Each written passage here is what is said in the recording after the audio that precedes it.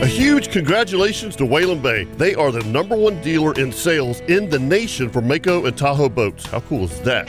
Hey folks, Captain Kevin Favor here for Whalen Bay Marine, and I've been telling you for years how much I love the Mako Pro Skiff series. They're an absolute inshore fishing machine. But don't forget, they also carry tracker boats, Nitro Performance fishing boats, Sun Tracker pontoon boats, and Tahoe boats. Now you want some bigger news? Whalen Bay is now the dealer for Ranger boats. The new Ranger saltwater bay boats look amazing. Also Ranger aluminum series and Ranger pontoons, which are perfect for fishing and just relaxing. So now, no matter what your boating needs are, Whalen Bay has you covered. And I can promise you that when you buy your new boat, all the folks at Whalen Bay will make sure your boat is rigged correctly and in a timely manner. You can do all this at Whalen Bay in St. Augustine, located at 845 State Road 207, or give them a call at 217-3778, or visit WhalenBayMarine.com. Whalen Bay Marine, your authorized dealer for tracker boats, Nitro, Sun Tracker, Tahoe, Mako, and now your full line of Ranger boats. And remember, every day is a boat show at Whalen Bay Marine.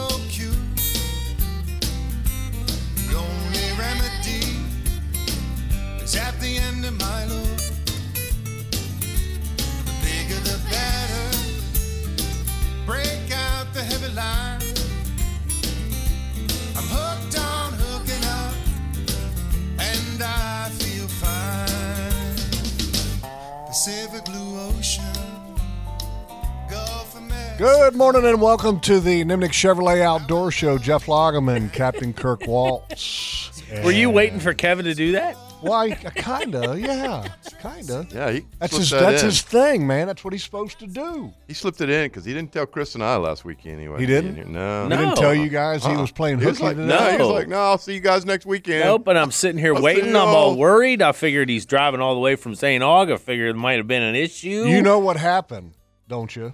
Okay, I'm going to tell you what happened. Weather. By the way, did you guys wake up this morning and walk outside and go, oh, yes. my God. I walked the dog at 5 o'clock. I walked out there with my tea, and I looked up and I said, God, this is a beautiful day. Beautiful day. Oh, indeed. I'm going to tell you, folks, if you're just waking up and you haven't been outside yet, need to go out there. Grab that cup of coffee and go outside and enjoy this morning. Preach on. Matter of fact, that's what I'm going to do right now. See you. Okay. Sunrise has got to be spectacular. Hey, get my cup of coffee out of the truck. Yeah, get mine out of the truck, too, would you, my tea? Me and Kirk are scrambling to get in here this morning. Kirk ended up cooking up a storm. Yep.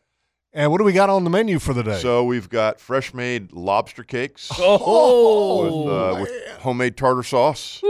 Son. Just finished cooking those, sauteing those up, and then I made some fresh-made cinnamon rolls. Look at you, dude. Yeah.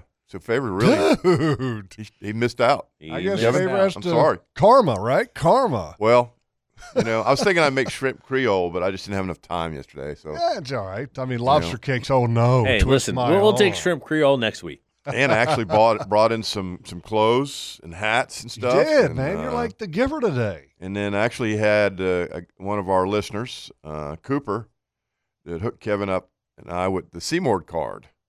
The what? The Seymour card is the Seymour card. Yeah, it's the explain. Basically, it's a small chip that you put into your GPS. Oh yeah. It was Cooper. I saw something online that he was going to kind of hook up with you guys. Yep, and he finally did. And so basically, it was a card of fishing numbers. Not necessarily that. It shows you the relief of the bottom, all the way up to St. Johns River. He's got it mapped out all the way up to St. Johns. Okay. And he and I were talking. I think it was the day before yesterday. I don't know. It was a busy week for me, so the days run together. Sorry about that, but he actually told me that when he plugged it into his machine and looked at it, there was a railroad track right there at Mayport that went into the river. Really? A railroad track. Wow. And I was like, you're kidding. He goes, no, man. He said, I had to look at it twice. He said, I couldn't believe it. He said, I saw it and I looked at it again. And that's how they built the Mayport jetties. Sure. They rail. I mean, they didn't have they used a rail line in flat cars, then. and they pushed those big giant boulders off of flat cars. Mm-hmm. And when people look at the North Rocks, that's not a sidewalk up there. That was the original. That's the old trestle. railroad bed, right? It was the old trestle. Okay. And what they would do is they would put giant trees on the bottom, and we know this because Charlie Hammaker, who wrote the cane pole wisdom, which was one of the great reads that you could ever lay your hands on. And, I can't find my original one. I got two. I got the 1 and the 2. Steve Mullen and I, when I rode with the Jacksonville Sheriff's Office, we went by there when we were off duty one day heading home. Yeah. And stopped in, and Charlie invited us in the house, and we bought 3 or 4 of the. I wish I could get my hands on a couple of them. But actually had a chance to sit down and talk to him about that. Oh, that's which cool. was just awesome. Great big book of knowledge right there, right? Really, and that's how he told us. He said they put giant tree mats down, then they would dump the big boulders off on top of it, drive poles through the middle, and then pile the boulders around the poles, and then they would frame it up and use coquina from the beach with cement to build a trestle. And so they put all the boulders on flat cars, short rail, and they would back it up and dump all those boulders off the back end on both sides. And so the one on the north side that everybody thinks is a sidewalk is not a sidewalk. That's an old So there was actually a kind of the same thing on the South Jetty. Yeah, and I guess But it's just not there anymore, I guess. No, it's gone.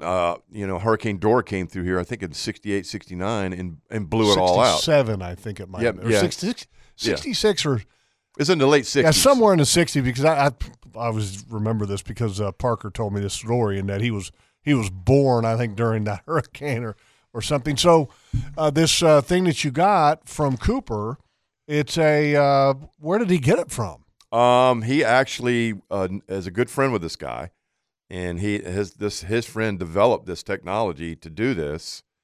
I guess they took a sonar boat device or something, like the Corps engineers would use, and did downscan and side scan sonar, and mapped the whole bottom. Wow! All up and down the East Coast, all over the United States, up in the rivers.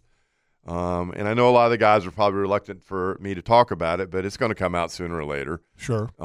It's a little pricey, but I mean, for those people that want to upgrade their sonar device, sure, their chart plotting device, and especially if you're Technology navigating. Is just it is incredible. Well, in today's world, I mean, the more technology we have, a lot of times the more safe we can be.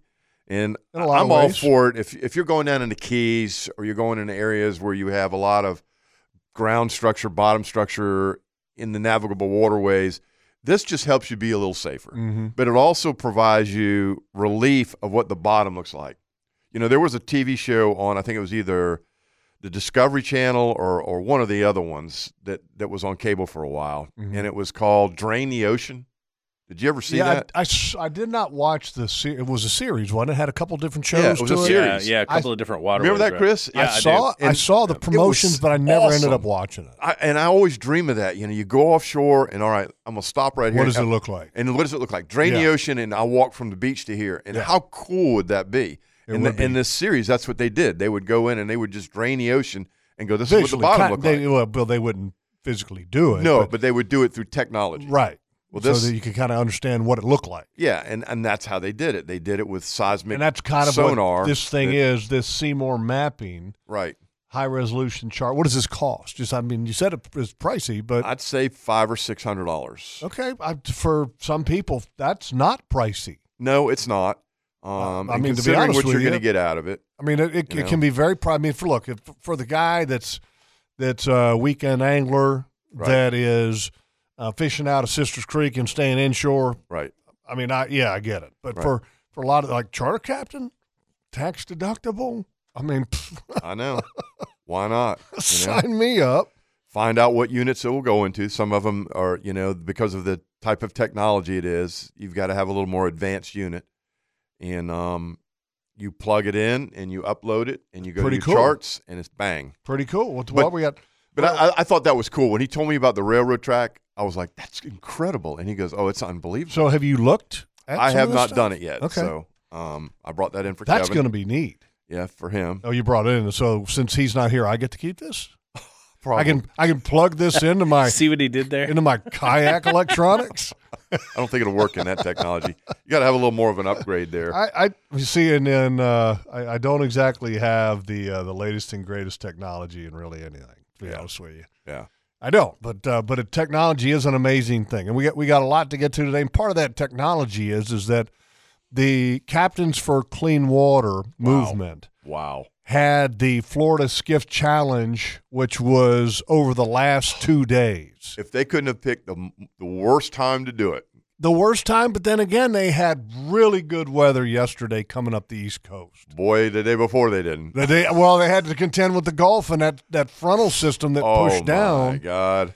And so they took a whooping. If you don't follow us on social media, you need to go to our Facebook page. We're also on Instagram, and we provided the links to where people could follow along for this Florida Skiff Challenge, which is it's a race to raise awareness for the water quality in our great state. And what they have is there were 6 marine boat manufacturers that entered this race. Right. And the event is that they leave from the Florida-Bama state line, the Florida-Alabama state line, and then they are to circumnavigate the entire peninsula of Florida. This year they changed the rules a little bit to where they did not go around Key West, and I totally agree that should have been taken out because these guys are restricted with 18-foot boats, 70 horsepower max, 22-gallon carrying capacity. Jeez.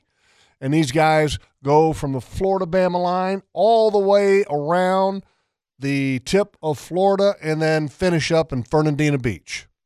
And I can't imagine running a boat that small in the kind of chop they had to deal with. My back would be crushed. I'd be ruined. Crushed. I'd be out of commission for 6 months. It's crazy that you say that because me and you and I think Kevin have been talking about this ever since we became aware of that. And we had Chris, the owner of Hells Bay Boats, who has been they won the last couple. They won this year, by the way. Congratulations! Wow, to Hells Bay. Yeah, they won again. Man. And when we talked Chris, the owner of Hells Bay, we had him on the show. I think it was last year, wasn't it, Chris? It was. And he's an older guy. Yeah. Okay. Yep. He ain't a spring chicken. And drove the boat for Hells Bay.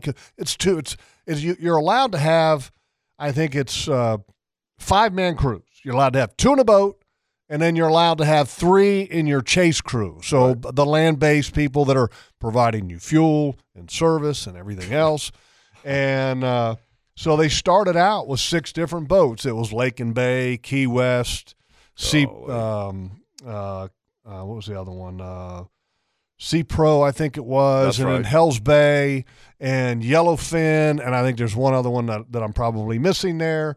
Well, we talk about the back issue. The captain for the Key West boats blew his back out. Oh, wow. I mean, they and the rules are the rules, and that if you can't insert a new guy to drive the boat.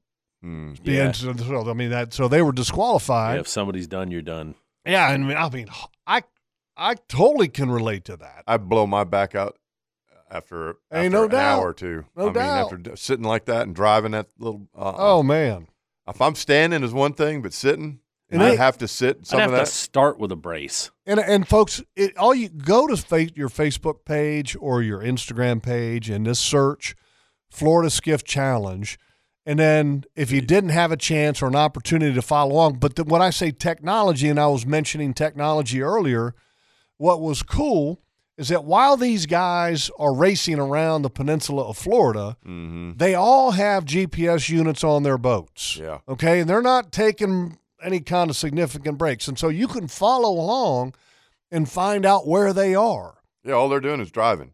They're hauling rear end. They're just, And the cool thing is that you can follow along, find out exactly where they are. And the only thing that kind of got screwed up is that yesterday the technology didn't update quick enough because I wanted to see these guys pass along our coast because they were going to bolt up the Atlantic because we had a west wind. And so these guys are hauling butt. Yeah, running the coast. Yeah.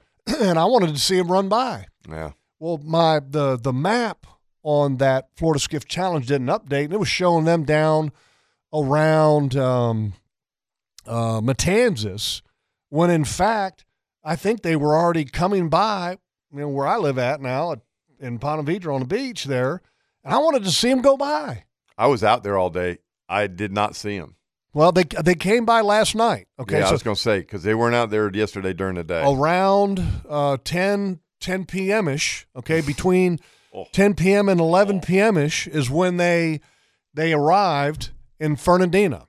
I'd be ready to stay at the spa at the Ritz-Carlton for like 3 days. And I think they ran. I need a massage. They like when they went out from what I remember. Okay, they came,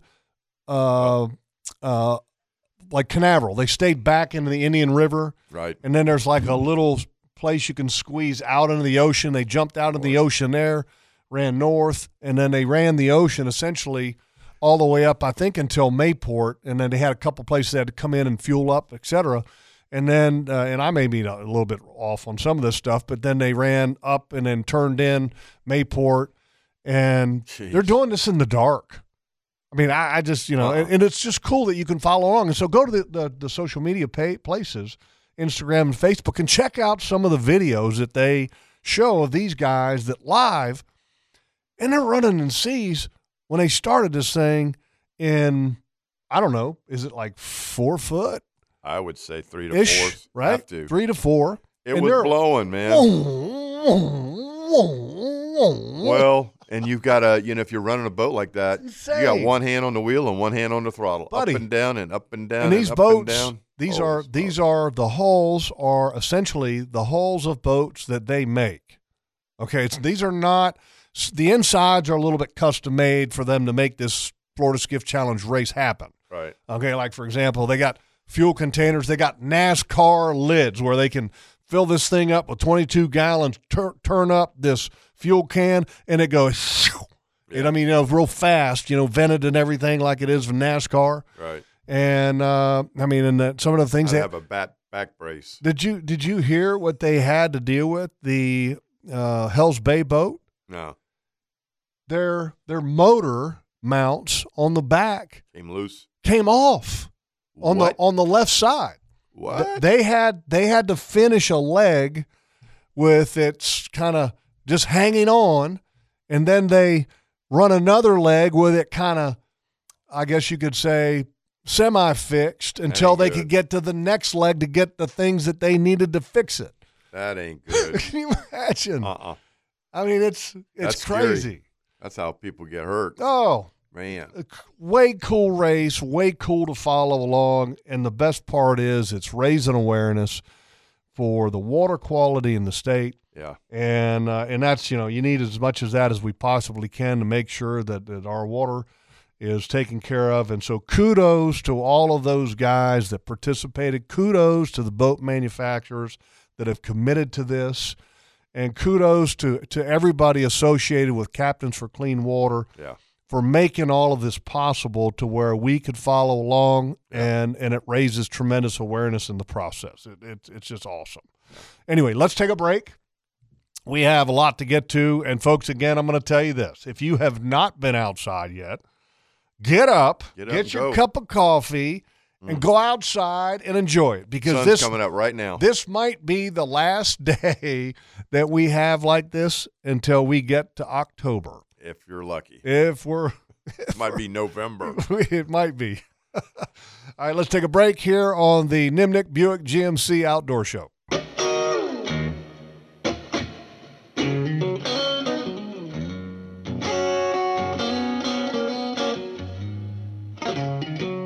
So I'm a little jealous of Favor and Carrie. They got a chance to go over to the Steinhatchee River Club. Yeah, that's nice. And me and Tara were actually game planning an upcoming trip to Steinhatchee River Club. Do it soon. 2 reasons why that we got this on our minds. One is Favor and Carrie talking about the trip that they had over there. Yeah. And they had the charter. They got the cabin, the Steinhatchee River Club, and then Linder sends me pictures this week of all these big mangroves and sheep's head from out of Crystal River, and I'm like, jeez, I gotta go. We gotta go. Go have some fun. Yeah, we gotta go. So we're planning a trip to Steinhatchee River Club, and if you'd like to do the same, 352-498-3222 to head on over to the west coast of Florida. All right, let's do an update here with a weather and a tides, and I'll do the weather. Is that right? Yeah. Okay, I'll do the weather report. Brought to you by the Bearded Pig, the finest barbecue in Jacksonville. If you haven't been there, Your stomach is being neglected. The weather for today, got a high pressure remain over the eastern Gulf of Mexico today, while a trough remains to the northwest, keeping elevated winds and seas over the waters through Sunday morning. The trough will move northeast of the waters tonight as high pressure settles over the waters by early Sunday. High pressure will shift east of the waters through midweek next week with a frontal system approaching the region by late next week. We don't need any more rain. No. What does that mean? Got a small craft advisory in effect through this evening. Today, west winds 15 to 20 knots, increasing to 20 to 25 in the late morning and afternoon. Seas 3 to 5 feet with a period of 4 seconds. Intercoastal is going to be rough. Tomorrow, northwest 5 to 10, becoming southeast in the afternoon, 2 to 3 feet. Monday, south winds 5 to 10, becoming southeast 10 to 15 in the afternoon, 1 to 2 feet. Tuesday, south winds 5 to 10 knots, 2 to 3. Wednesday, southeast winds 10 to 15 knots, 3 to 4 feet. This wind, even though it makes the seas a little bit rougher, I mean, right now, who cares? Like I said, get out, sit outside, on the porch, on the patio, enjoy a cup of coffee, because right now the temperature outside is about 52, 53 degrees. And it's outstanding. The humidity, which that's the one thing that I kind of have a little bit of a internal temperature gauge on. The humidity is way low. Oh, and I tell you what, it feels low. It was wicked a couple of days ago, right before that front hit us. I mean, you went outside and it was like, holy smoke! It was so humid. Yeah, and you knew if the thunderstorms really came humid. through, it was going to be some heat in it. Yeah, the storms that we had this week, and Chris, I don't know if you felt it. But the day before it arrived and the day of, oh yeah, it was just sticky. Mm-hmm. It was very humid, sticky. And right now they're saying it's what it's saying right now is that the humidity. Let me pull this up here in Jacksonville, which is 52 degrees, by the way. It's the 28% right now. 60%. What, last week? No, right now. No, I'm reading 28% right now. Are you really? Yeah. No, that can't be right. You sure about that? You're reading the wrong thing. No. Jacksonville weather widget, which Chris so excellently provided. Jacksonville Beach, high of 67, low of 53. Currently winds west at 23 miles an hour. Humidity is 33%. Okay. I'll buy it. I guess we're saying that today's going to be 60% on this thing. Yeah, St. Augustine right now, humidity is 35. And right where we are right now, it's 28% humidity. So that's very low for us. That's really low. I could tell you that when I walked outside, I was like, gosh, it feels so good out here. High of 66 today. The only thing that's a bummer is like yesterday was the dadgum wind got up about 10, and it blew 20 to 25 all day long. Yeah. All flipping day. Yeah, it was you couldn't hide from at it. the beach. The sand was blowing yesterday. The worst thing about the wind we had yesterday, it was mostly west, northwest. Mm-hmm.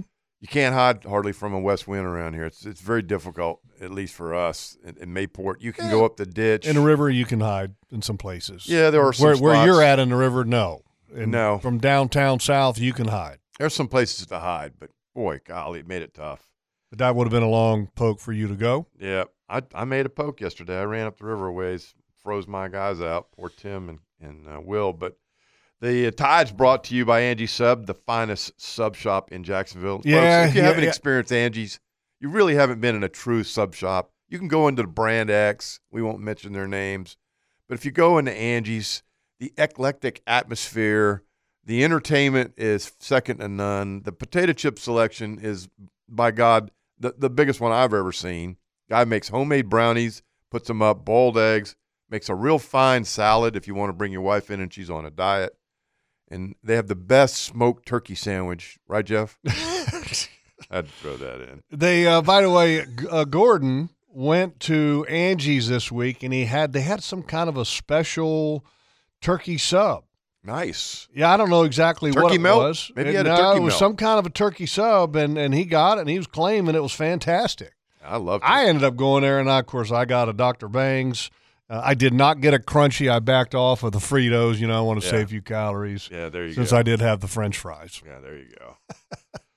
So what do you got for tide? So high tide is at 3:14 this afternoon, and a low tide coming up in the next couple of hours at 9:23. And here's the thing: even though the low tide is at 9:23, with a west wind blowing 20 to 25, low tide's probably going to be around 10:30, and it's going to keep pushing. And what you're going to find is the river itself and probably the ICW are going to continue to push east with the wind, though the water is going to be filling up on the bottom. I mean, it makes it kind of tough and kind of weird. Yeah, if you're trying to fish the river, it'll be smoking. I mean, it'll be smoking. All right, so we got a couple of clarifications here on the humidity because Parker and Gordon wanted to chime in that and I said 66%, and they said that I was correct. Oh. Well, they didn't say that. It's Okay. just me saying that. Yeah, okay. No, we'll clarify that.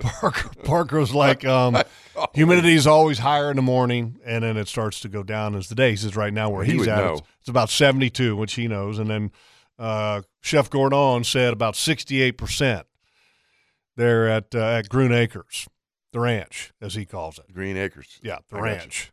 I don't know. Not Green Acres, Groon. Groon Acres. Groon Acres. Yeah, Gordon. Groon Acres is the place to be. Keep going. Sorry. Oh. I was just looking at the weather widget on the weather forecast page. It just feels so good outside. It is gorgeous. I mean, I walked outside at 5 o'clock this morning, and I was like, wow. I had on a light jacket, a pair of flip-flops and shorts. Mm-hmm. Dogs running around sniffing, and I was like, this is beautiful out here. Oh, it's fantastic. Not hardly any breeze either. There's about 5 knots of wind. Hadn't picked up yet. Low humidity. Did you turkey hunt this week? No. What? I had to work. Come on, man. We had 2 days, Tuesday and Wednesday, where Tuesday the forecast was 70% chance of rain. Yeah, not good. Not good. And so I looked at it, and it looked kind of edgy, and I thought, I'm going to drive all the way to Fargo, get there, it's going to rain. And Tucker's not going to talk in the rain. They might talk a little bit, but I'm like, no, I'm not going to do that. So sometimes it's just not fun. No, and I did some work around the house. And then, you look at Wednesday, and Wendy's like, yeah, it's 50% chance of rain. It's looking worse. And I'm like, all right, I'm not going. I got work to do around the house. I'm just going to do it. So I bailed on it. It was beautiful both days. Tuesday and Wednesday, should have gone, Yep, should have gone. And then Thursday. When are you going? So if you didn't go this week, when are you going? You going to go this week? I'm going to go up there today. We got to do a little bit of work today around the house. And then I've got Tuesday and Wednesday off this week. So I'm going to go this week. There you go. Yeah, me too. Yeah, I got to get it in, man. Had a few things to take care of, so I'm same way. I will be at it hard starting tomorrow. Now, I went up there once this week, and I will tell you, the mosquitoes, they bad. I went up there and met Kyle up there last Saturday after the show, and the flying vampires are out. Man, I hate the giant tiger mosquitoes. I have never been to a place that has more mosquitoes than Fargo. I'm telling you, folks, if you want to go to the buggiest place on the planet, just go take a little visit. Yep. Somewhere around the Okefenokee Swamp. I got up there right after the show last Saturday and met Kyle at the cabin, and he had hunted that morning. He said they gobble like crazy. He said the neighbors across the street shot once. He said the Ivies down on the other end of the property on the north end, they shot twice. But he said he heard 5 or 6 different birds gobbling all over, and it was kind of like, okay, which way do I go? He said there were strut marks in front of the cabin in the dirt road. So he said they were all over the place because nobody had been up there in a couple of weeks. And he chased one he told me he did the dance from 6 in the morning till 9:30 and had him going. And so we came back, had lunch, poured down rain up there Saturday. I mean, it poured. And we got out later in the afternoon, about 4 o'clock. I said, let's go back out, let's go. I'll go behind the cabin. I'll give you the rest of the place. You got the whole property. So he had saw a couple birds earlier. And Kyle likes to walk the whole property. He doesn't even drive. So he walks from the cabin all the way to the canal, which is a mile and a half away. Cuts through the clear cuts and stalking along, slipping. And he said he saw a hog that looked like it weighed about 350 pounds in the clear cut. Oh. So he put a little bit of double-up buck in there and kind of slipped up on it. And? Got busted. He said the hog ran off. But then he got back out on the main road, started walking around. He said he got to one of the corners and leaned around the broom sage, and he said about 30 yards down the road, there's a gobbler in full strut with a hen. And I was like, oh, that must have been cool. And he goes, yeah, he was spinning around. And I was like, man, you couldn't get a shot? And he goes, no. He said, I slipped up in the sage, sat down, started calling. Nothing. He was hung up on that hen. He was not coming. Mm-hmm. But we both hunted, and I kept thinking, there's a lot of skeeters out. It's really wet. It's been wet. And I wonder how the river is. And all of a sudden, I'm walking down the road, and a whole herd of hogs, 10 of them, crossed 50 yards in front of me. And I was like, I know why these hogs are up on the high ground. I guarantee you that river's out of its bank. So he goes down to the edge of the river road, and I know we got to take a break. But the Swanee River's way out of its way bank. out. Oh, yeah. Yeah. Up in the woods. We got 1,000 acres, 500's underwater. I got a story to share with you when we come back because I got a visual on the Okefenokee Swamp. Really? Oh, a good one. And we'll share that story with you when we come back. And, folks, you're listening to the Nimnicht Buick GMC Outdoor Show. Want to remind everybody that, look, if you have an HVAC issue, Thigpen Heating and Cooling, 904-448-1962, and that's from anything from a new system, commercial, residential. You need a fix. They can handle everything. Thigpen Heating and Cooling. Again, 904-448-1962.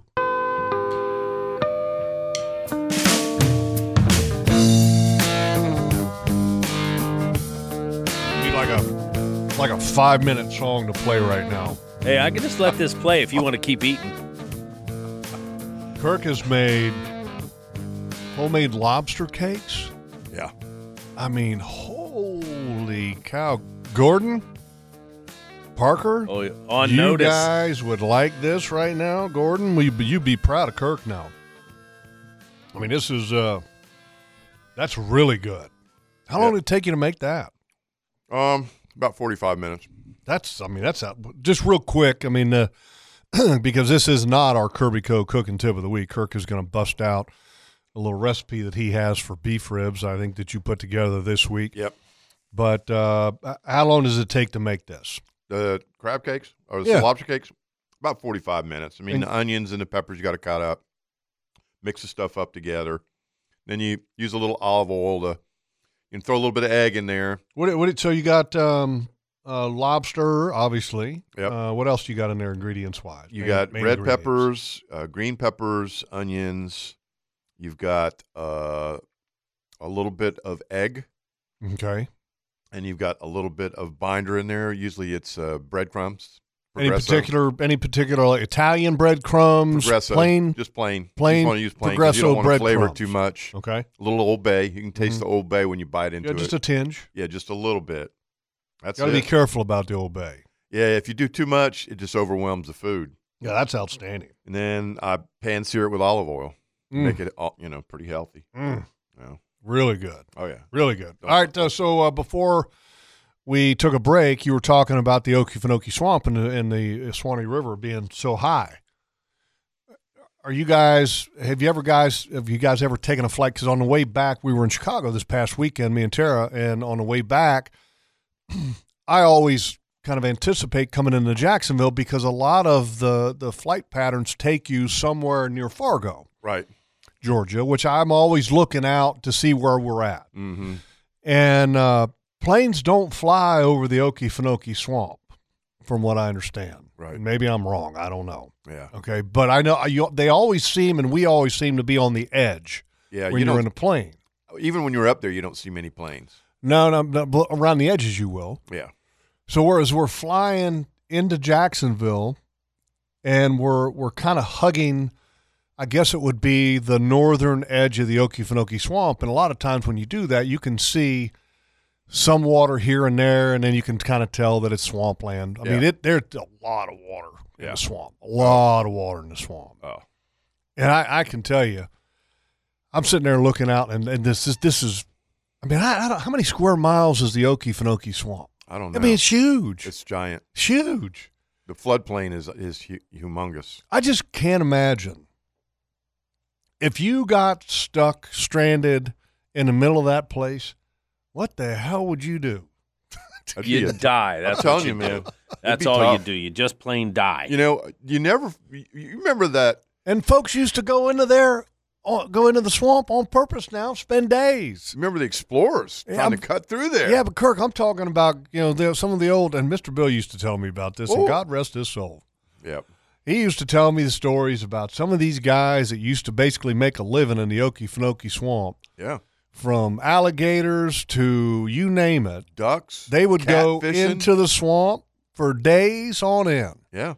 I can't imagine that. I go- can't either. I go down there for a day. You talk about buggy. It's Hell buggy. no. There's Ugh. always stuff in there. If you sit down, when I was up there turkey hunting the other day, I sat down in some straw next to a tree with my chair, and I put my call down in the straw, and I looked over, and there's a scorpion. And I'm going, What? That would have felt good. Oh, yeah. Sit on that real quick and see if that don't light Have you ever up. been stung by a scorpion? Never. Me either. I And haven't. I don't want to be. I have dodged that. And there's plenty of them up there. And then you've got wolf spiders. And we found Which just make your skin crawl. make your skin crawl, and they can bite you. And then you've got Snakes of all kinds. black widows. Mm. I rolled a brick You over don't there. like spiders, do you? I do not. That's not my favorite. Man, I got I can lit pick up all by kind of bugs. lit up by a wolfie. You did? Oh my! In my house. Yeah, they'll bite Yeah, you. They'll yeah. bite It you. was hiding in the rail of the French doors of my old house, and I didn't know what it was, and so I brushed with my hand, and man, fuck, Bang. both fangs right in, and oh my god, It's like getting stung by a bumblebee. It was bad. Yeah, it hurts. It really does. Hurt him a lot more. But the thing ugh. is, when that floods up, I'll never forget.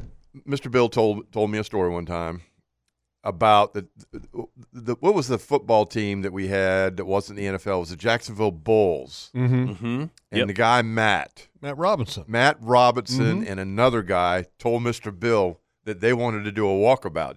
Did you ever hear that story? Yeah. Yeah, tell it. And so he's telling me, and he goes, Mr. Bill, he was great. He would sit around and he'd have a little glass of bourbon, and he'd go, well, this is what happened. No, scotch. He had scotch He and was a Scotch soda. guy? Scotch There you and go, soda, baby. buddy. Come on. And I he's can like, tell you right now. he's like- and it was famous grouse, scotch, and water. Famous or no, grouse. Scotch and soda. So you had famous grouse and soda. That was his drink, Kirk, and he didn't drink anything else. all I remember is he told me, he goes, these two characters, like, Mr. Bill, we want to do a walkabout. And he's like, well, what do you mean? And he's like, well, we They want wanted to be adventurers. we want living off the land. we want to live off the land and hike right through the pasture. Sure you do. And he's going, that's pretty thick out there. And he goes, nah, we'll live off the land. We can take our rifles. You tell it, Jeff. You probably know it better. Now, than I'm I do. going to have you tell it, but I just want to clarify something in that Mr. Bill was president of this company called Superior Pine Products. And Superior Pine was, and I think still is, the largest privately held piece of land east of the Mississippi, Wow. which they owned, I want to say it was, and I think they're still up in that range, and Mr. Bill has passed on. But I want to say it's 200,000 acres of land Mm-hmm. that was owned by just a couple families. Okay, which Clinch County, they owned like all of Clinch County on the bottom end of the Okefenokee Swamp. And so the pasture, what you're referring to, Yep. Bill would always keep out of this 200,000 acres that they had.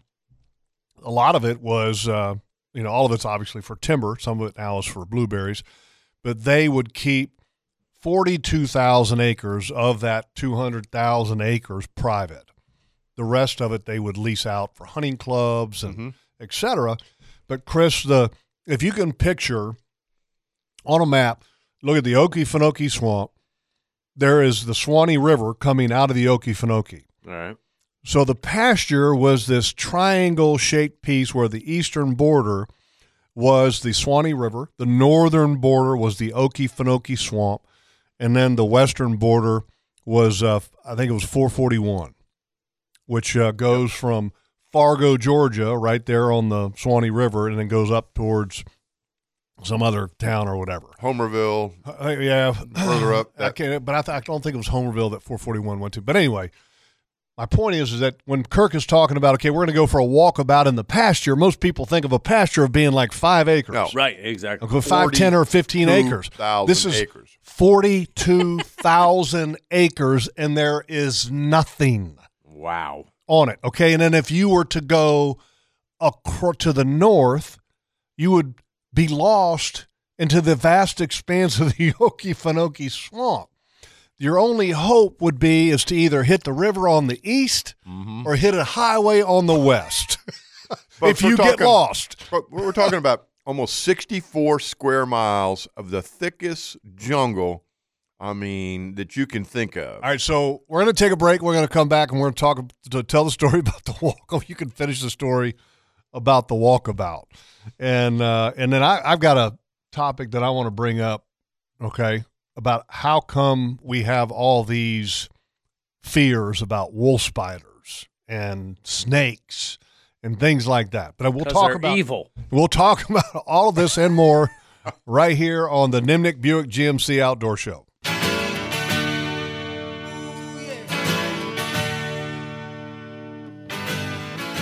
So I found out yesterday that Hagen Coastal Outfitters is getting ready to have and is in the process of doing a little bit of a remodel at the Mandarin store. Oh. Yeah. They're doing a little reorganization, and the Hagen Coastal Outfitters section there in Mandarin is expanding. They're going to have a kayak center, okay? Nice. A kayak center. By the way, that sounds official. They have a ton of the boat products, which is the inflatable paddle boards, the boat dock, which is an inflatable kind of a hangout place. Boats got inflatable pedal drive kayaks. They've got the inflatable chairs. The boat stuff is cool.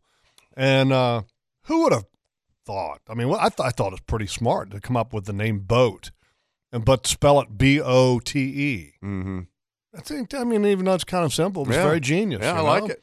Anyway, all available at Hagen Coastal Outfitters. Don't forget, Hagen Coastal Outfitters is inside some of the Hagen Ace hardware stores. And right now it's Yulee, Mandarin, Green Cove, and what's the other one I'm missing here? St. Augustine.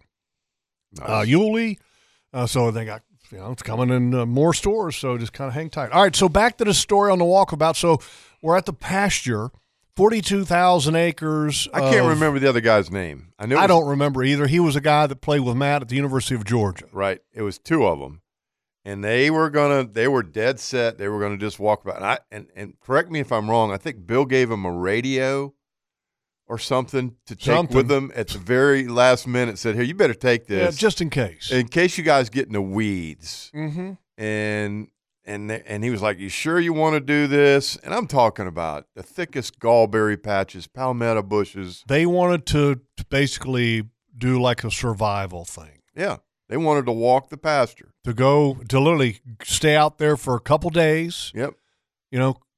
Eat what they can kill, sleep wherever. Yeah, backpack in with some pup tents. Yeah, exactly. Sleeping bags. Right. The basics on their back, a gun for, to harvest an animal. Yep. And they took off. Didn't go so well.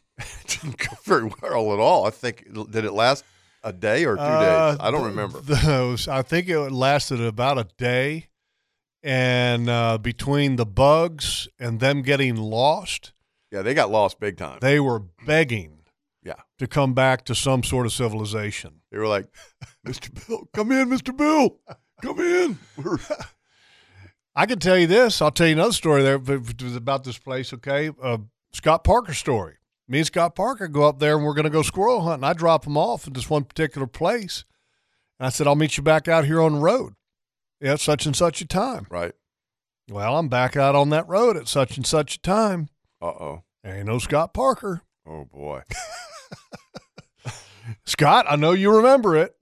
And he eventually came out because he was smart enough to where there was a creek that went to a river that was kind of bordered by a road. So, he had to not cross the creek, not cross the river, and eventually find his way back to the road. Kirk, I ended up finding him down the road a couple miles, I think it was. Wow. He got turned around, and but he was smart enough to get back. He knew that if he just went to the, I guess it would be to the west, that he would eventually find the road. I've done it. But yeah, I mean, that swamp you can get turned is around. thick, and once you get down in there, it all can look the same. I swear, I got trapped down there one time years ago deer hunting, and I've got a bad habit of putting a climber on my back and just walking down in the swamp until I start seeing good sign, and I hang the climber and I hunt. And I got down there one day and got turned around, and all I had was my phone, and guess what? You got no signal. If you got no signal, your compass is not going to work on your darn cell phone. And I'm like, golly. And I spent hours trying to find my way out of there. There was no traffic coming by on 441, so I couldn't hear anything. I ended up having when I was out there hunting with Mr. Bill in Fargo and that whole crew. And by the way, I miss him greatly. I haven't seen a lot. I missed Mr. Bill, obviously. Yeah. And but I haven't seen a lot of the guys that used to see, from Robbie to Colin, Little J, and yep, boy's been a long time. And Matt, and Junebug, and gosh, Mike, who was the retired postal worker there. Caleb, yep. Super nice guys and great crew, and yeah, they were good guys. Yeah, but anyway, great stories, great times, and I feel very fortunate to have been. To have had the opportunity to meet Mr. Bill and that whole crew. Coolest places that I've ever spent time around. It's something that is very dear to my heart up there, and we try to take care of that piece of land like it's our own. Well, you got a great piece. It's so unique to be able to drive 90 miles west of here and go out there in those woods and be gone. Like gone. In the middle of nowhere, gone. I always told my kids, I said, if it all goes to hell in a handbasket, everybody meet at the cabin. That's all you need to know. We will make it. All right, let's go to the phone lines. If you'd like to join in, folks, 904-641-1010 here on the Nimnick Chevrolet Outdoor Show. Let's go talk to James. Morning, James. Hey, good morning, guys. Morning. Well, let's see. So I kind of want to put some information out there in lieu of all the residential construction going on in St. Johns County for recreational opportunities. I've kind of got some information for you, and maybe you guys might even know this already, but and this land is really beautiful. It's surrounded by every typical Florida swamp you could think of, with a lot of uplands, but it's in the 12-mile swamp area of St. John's, right here in the middle of the county. And now currently, there's 276 acres is managed by the St. Johns River Water Management District, but in a few years, when that timber lease is up on that property, there's competing agencies that want to manage it, so that it's going to become like 26,000 acres or so, and it extends. I don't know if you guys know the middle of the county there, but it extends all the way from pretty much from the north end of 210, where that residential development butts up to the power line. Okay. And then you go all the way down to what we call 9 Mile Road, which has actually been renamed IGP, International Golf Parkway, extending south and going east and west to 95 and US 1. So it's a pretty big piece of property, but I'll tell you, I can't tell you who I work for or what I do, but I have seen the absolute largest everything on that property. I'm talking diamondbacks, water moccasins, deer, hog, you name it, bobcats. There's a lot of recreational opportunities there. And from what I understand, the lease is going to be up in 2025.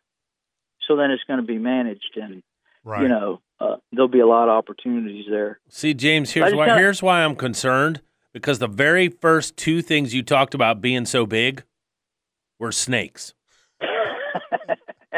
I have seen some prehistoric era diamondbacks in there. I mean, I bet. I'm talking about so big that just a stare can kill you. One of those types. Yeah. There is a lot, but I tell you, for some reason, that piece of property basically encompasses all the recreational opportunities and all the different types of forest community types in Florida. I mean, they're all in there. Every single one of them that I pasture, cypress swamps, bay swamps, tidal swamps, uplands, cypress domes, I call them. They're domes. It's basically like a island surrounded by uplands. I mean, there's everything there. Well, how are people going to get in the opportunity to utilize that? I mean, well, here's the reason why you can utilize it, because there are already a whole bunch of established dirt grades that were put in there by Rayonier, okay, the timber company. I mean, there is access to a lot of areas on that property, and not only are there dirt grades, very maintained dirt grades, grass and sand shell, you name it. And plus, there's a lot of trails that go off those grades too, survey trails. And so, what do you want to see with this property? I mean, when you call in and you tell us about it, I mean, what? I want it to be opened up, wide open as a WMA. Oh, I got you. You'd like to see it be utilized for a WMA in the future at some point. You'd like the state of Florida to purchase it. Oh, yes. Yeah, because I'll tell you, not only I'm talking about ecotourism for the folks that come here to visit, an Old Town in St. Augustine. I mean, that place is going to be knockout eco opportunity, for ecotourism, hunters, hikers. And I mean, there's a little bit. I'm just glad you're talking with hunters as part of the ecotourism. Oh, yes. Unfortunately, a lot of people's mindset when they start talking about ecotourism does not include hunting. You're exactly right. And I know that. I know that there are hunting clubs there. There have been in the past, and there have been a lot of good stories that have come out there. Yeah, I definitely would include that. Just like when you go, when I say ecotourism in Florida, fishing is number one, right? Fishing is a big dog. You cannot say I'm going to go boating without including fishing in Florida, because it doesn't go together. But I support both. All right, well, James, we got to take a break. We got to take a break, James. All right, guys, you got to do me a favor and then talk to Chris and see if you can pass on some information on this, because we love the more WMAs, more public opportunity. We're all about that, and if we can get more with our state, especially because right now. That's the one thing that you're finding is that the opportunities for public land in the state of Florida is shrinking. Yeah. That's just a fact. Thank you, James. And Chris will be on with you in just a minute. Let's take a break here. We come back. We're going to do, I believe, an LV Hires Inc. Gear Tip of the Week right here on the Nimnick Buick GMC Outdoor Show.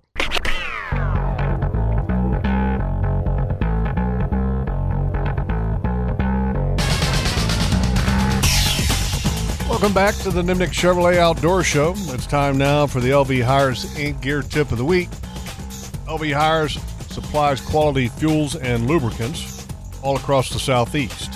And they can help your job site, your business. All you have to do is go to lvhires.com. Let them help you with your bottom line. This week's tip. All right, so we downsized. Yep. We went from a nice house. We've got 2 garages to 1 garage, essentially. And right. So space is at a premium, and Captain Kirk is going to be the lucky beneficiary of the lack of space. I like it. And he's getting my rod rack that I built so long ago. Nice one, too. It's in the back of my truck right now. It's ready scoped it out when I went and got your coffee. Yep. Very nice. And so I had to come up with an idea to store some fishing rods. And a little limited on vertical height in this particular garage that we have. Right.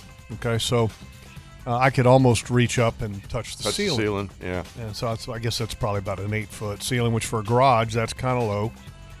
And so I wanted to find a way to get these rods stored up and maybe out of the way. And I was thinking about different ways to do it, maybe building a new rack on the ground. And then as part of this aluminum kayak rack, and if you look at the picture on our Facebook or our Instagram page, and Kirk, if you look at it too, yeah, the picture that has the kayaks and then this aluminum metal frame rack kind of thing, right? Adam Trio of All Aluminum Concepts built that, and it's a kayak storage system, and then it has the room on the top. Okay, see that bar and see the fishing rods on top? Right. Well, I kept looking at that going, well, man, if I could create something kind of like that but have it up and out of the way on the ceiling, that'd be awesome, right? Give you a lot of floor space. Give me a lot of floor space because I have tripping over rods and reels. Exactly. Yeah. So I started thinking of different ways to do it. I went online and searched to see if there was something that you could buy that was pre-made. There was nothing that I could find.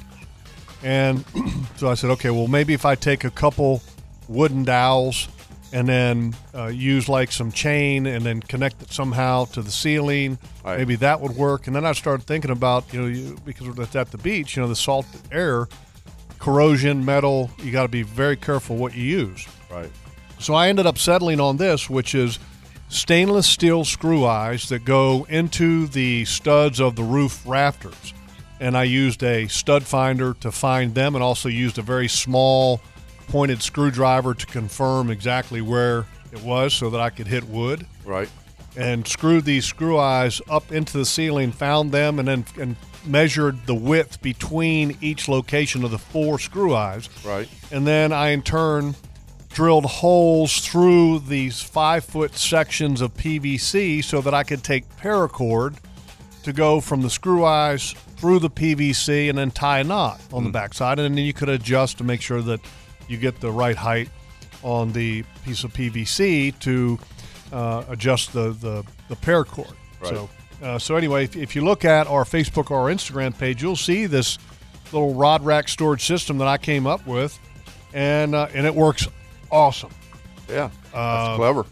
The only thing I will tell you, with the way I have done it, it would be nicer if I had been able to find or to locate the screw eyes wider, so the strings would be wider on the PVC, so that if you had rods on one side and he took off on ones on the other side, it wouldn't tilt. You know what I mean? I got you. Okay, because since these cords are coming down in the center, you need to make sure you have the weight centered on this piece of PVC. But nonetheless, it still works and it's excellent. You just got to be aware of that.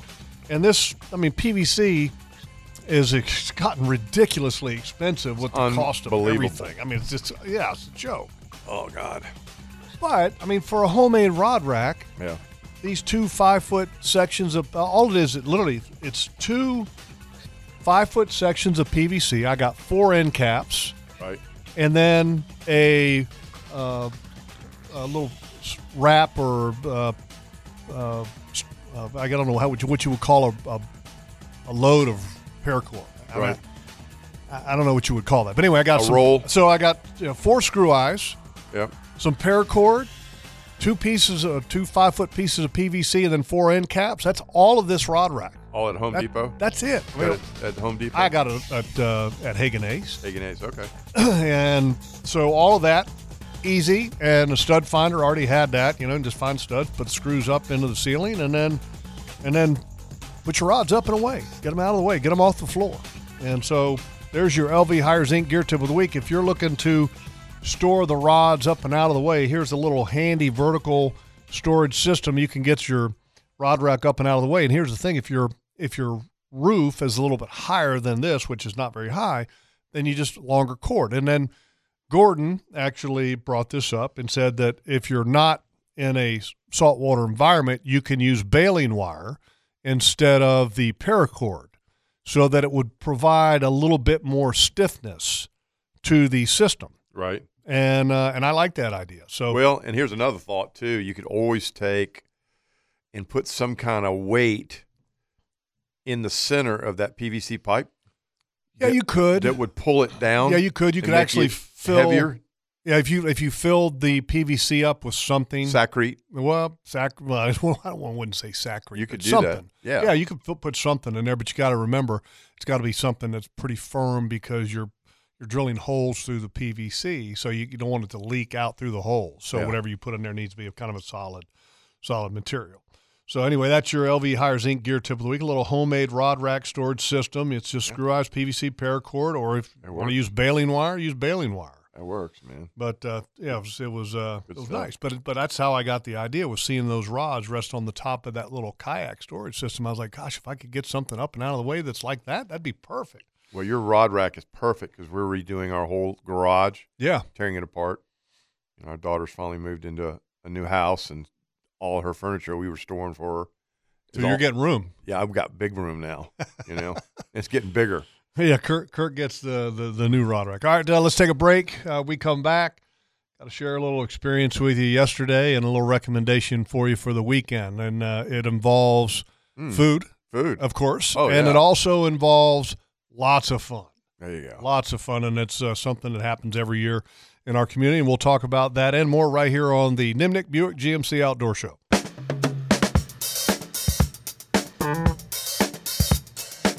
Don't say it. Say what? You know what you're going to say. Kirk, what's he going to say? Is this the Atlanta Rhythm section? You're so Little funny. Bob Skaggs, man. That's one thing that's great about XM, I know. is that you can get some of these channels that play some of this old stuff like this. It's pretty good. Well, you know, even And with anything, Pandora, really. it's free. Yeah. I mean, I download Pandora on my phone into the truck, and I just pick out, like, you know, if I want to listen to Travis Tritt channel, Mm-hmm. usually 60% of the songs are Travis Tritt or Allman Brothers or whatever you want to listen to. Bob Skaggs. So when I talked to you guys last weekend, we were in Chicago, and then the concert was that night. Chris, did you ever go and take a listen to the Avett Brothers? Oh, no, I didn't. I'm going to tell you now. They were good? They put on a show. Now, was That's it kind of like, you know, country, bluegrass Well, and mix? I think or that's what? kind of the unique thing about them. And I always like when you go to a live music event that you have, what's the way to put this? And that you're expecting something, but then sometimes you get more. Right. Okay, so the Avett Brothers, when you listen to them on the radio or you listen to them on, you know, Pandora or Spotify, however you get your music, Right. they have kind of a folksy, country, bluegrassy kind of a way about them. I like that kind Because of they music. got the banjo, okay? And I've always been, I've said this many times, I love the banjo, I love bluegrass, always have. Kind I of like been raised good on a music. little bit. If it's good Good music, I like it. And these two brothers, which that's why they call it the Avett Brothers, I guess they're, 6, 7, 8 years apart, whatever they are, and they kind of grew up in their own separate groups, and then they came back and got together and formed this band, and their sister actually plays on the piano now for them. So it really should be the Avett Kids or whatever you want to call it. Yeah. And they actually got a little bit of rock and roll going a little bit, and it was a little bit of everything, and the place was on its feet the entire time, and we just had a ball. The music was outstanding. The group did a great job. For 2 hours, man, they played. And it was nonstop for 2 hours. So we had a ball. It was at the Chicago Theater, which is a historic venue of sorts. And so it was cool to experience that. And tonight, Now, did y'all have to wear a mask in there? no. No? Okay. No, and that was kind of one of the things I was kind of wondering about. Yeah. How was it going to be in Chicago? Because, Chicago is considered one of the more liberal cities that there is in the United States. And they've had some issues in Chicago and still have some issues in Chicago, but it was fine. So that worked out good. That's very good. Tonight, going to go see the Marshall Tucker Band. Awesome. Can't you see? Oh, wow. Which, what that woman's doing to me. How about, that's Fire on the Mountain. one of the great songs ever. Fire on Lightning in the Mountain. sky. Yeah. Oh, yeah. Love it, man. Yeah, Great band. Playing a venue down around St. Augustine, got an invitation to go. Spartanburg, South Carolina boys. Are they really? Yep. Yeah, I'm looking forward to that. We're going to be hanging out with our good friends Annie and Greg, Nice. which is always a great time. So looking forward to that. And then Got after to be that, it's perfect time- weather for it tonight, too, man. Oh, yeah. It's God, going it's to be gonna be beautiful. nice, And man. it's an outside. Oh, yeah. It's an outside deal. That's perfect. Yeah. 50s. Oh. Bring your lawn chairs and your cooler and let's Yeah. go, man. Yeah, if I was in a band, I'd be digging that kind of weather. Because you're going to be dancing around sweating a little I'd be bit. digging that kind of a venue. Yeah, that's right. Yeah, so looking forward to that. What I was talking about before we went to a break, this weekend is the last weekend for the Clay County Agricultural Fair, which is awesome. It is. Folks, if you've never been to the Clay County Fair, and they're not paying us or anything to promote them or anything. They do a great job. They got and it's a great place to take the kids.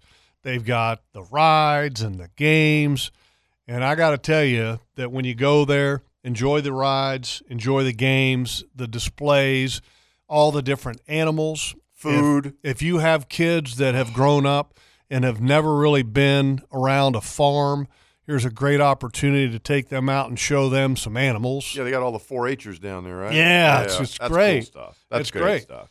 And today they got a lot of different things going on. You can go to claycountyfair.org to see what events that they have scheduled, and they even have Frisbee dogs today.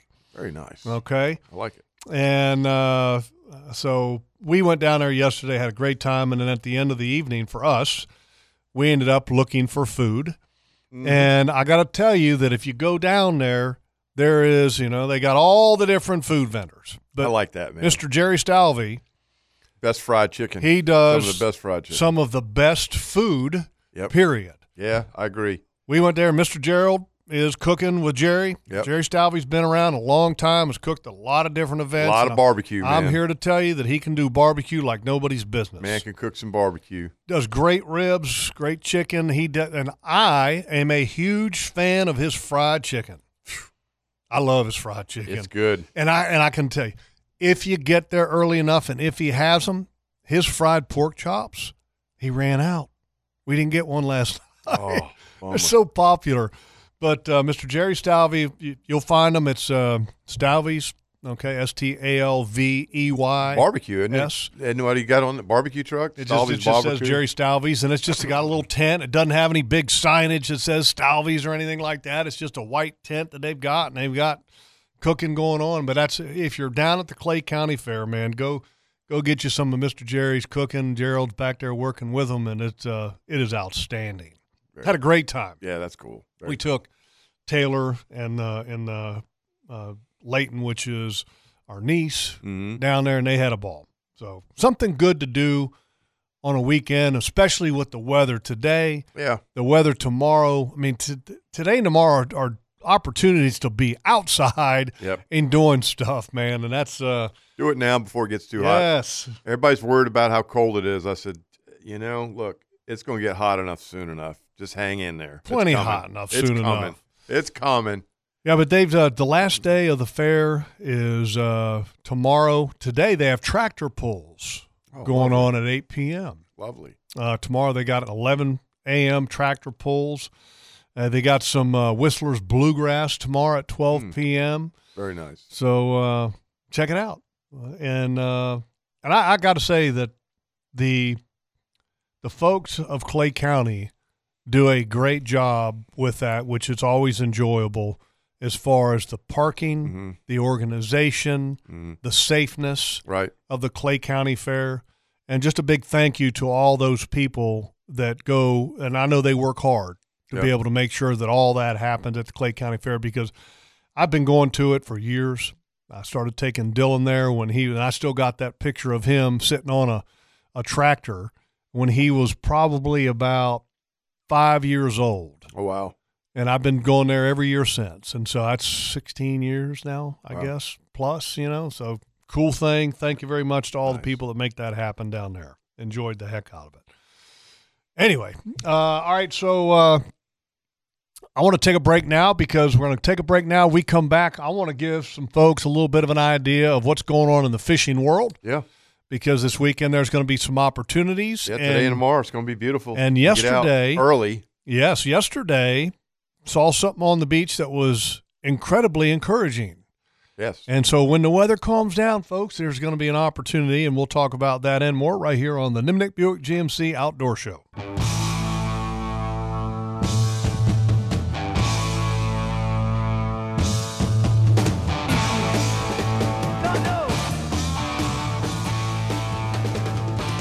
CNH Marine Construction, if you've got a little piece of waterfront and you're looking to upgrade it to a piece of waterfront heaven, give CNH Marine Construction a call and you'll be incredibly satisfied with their work and their prices.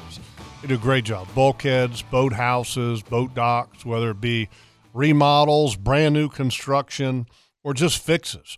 They can also handle any boat lifts if you need a new boat lift with a remote control or anything of that nature. C&H Marine Construction is the place to call. Just give them a call and say, hey, man, Logman sent me and I need to talk to Bob. Bob Matthews, okay? You asked for Bob Matthews. He's a good dude, and he is smart as a whip. You got some construction that requires somebody to kind of look at it and it's unique, he can take care of it. All right, so before we took a break, some of the conversation I wanted to have was about the fishing and the conditions that we're currently in, which we've had an incredible amount of rain, which we were just talking about with the Okefenokee Swamp being It's unbelievable. Wow. I mean, we have 1,000 acres, and I was just telling Jeff during the break, half of it's underwater right now. If you can imagine that the Suwannee is outside of its banks, up in the woods where the trees are 10 feet under the water. Which is not typical. Which is typically dry land. Yeah, it's typical. Well, then this time of year. Yeah. I mean, you can have that happen sometimes when it gets to be hurricane season, the rainy season, et cetera, but it doesn't happen very often. No, it doesn't. At this point of the year. No, usually this We've time had a lot of year, of rain. it's pretty dry up there. Yeah, we've had a good amount of rain. And so with that being said about the amount of rain, what does that mean for our fisheries? It's affected it. I mean, I know the guys have talked to Leon a little bit down south and Kevin this week, and it's obvious that the rainfall's had some derogatory effect on the fishery a little bit because the water's a little dirty. The bait is starting to show up. You've got pogie showing up on the beach, scattered all over the place. Nothing huge yet, 3 or 4 inches. You've got saw a lot of them yesterday. Finger mullet starting to move. You got the 10 to 12 inch mullet starting to move, and we've seen a huge influx just in the last 3 or 4 days of jacks and blues with a spattering of Spanish. I know people have reported that they've seen, a good number of Spanish, but I have not seen that yet, even though they're catching a handful. But I'm telling you, it's about to bust loose. Mm-hmm. Water temperature yesterday at the jetties was 70 to 71 degrees, and it's getting ready to happen. I really, we're on that cusp of the change in water temperature versus the changing in the winds. Like you said, a southeast wind 10 to 15 is not necessarily a negative thing for us around here. What it does do is push in that warmer water from the south, and it helps.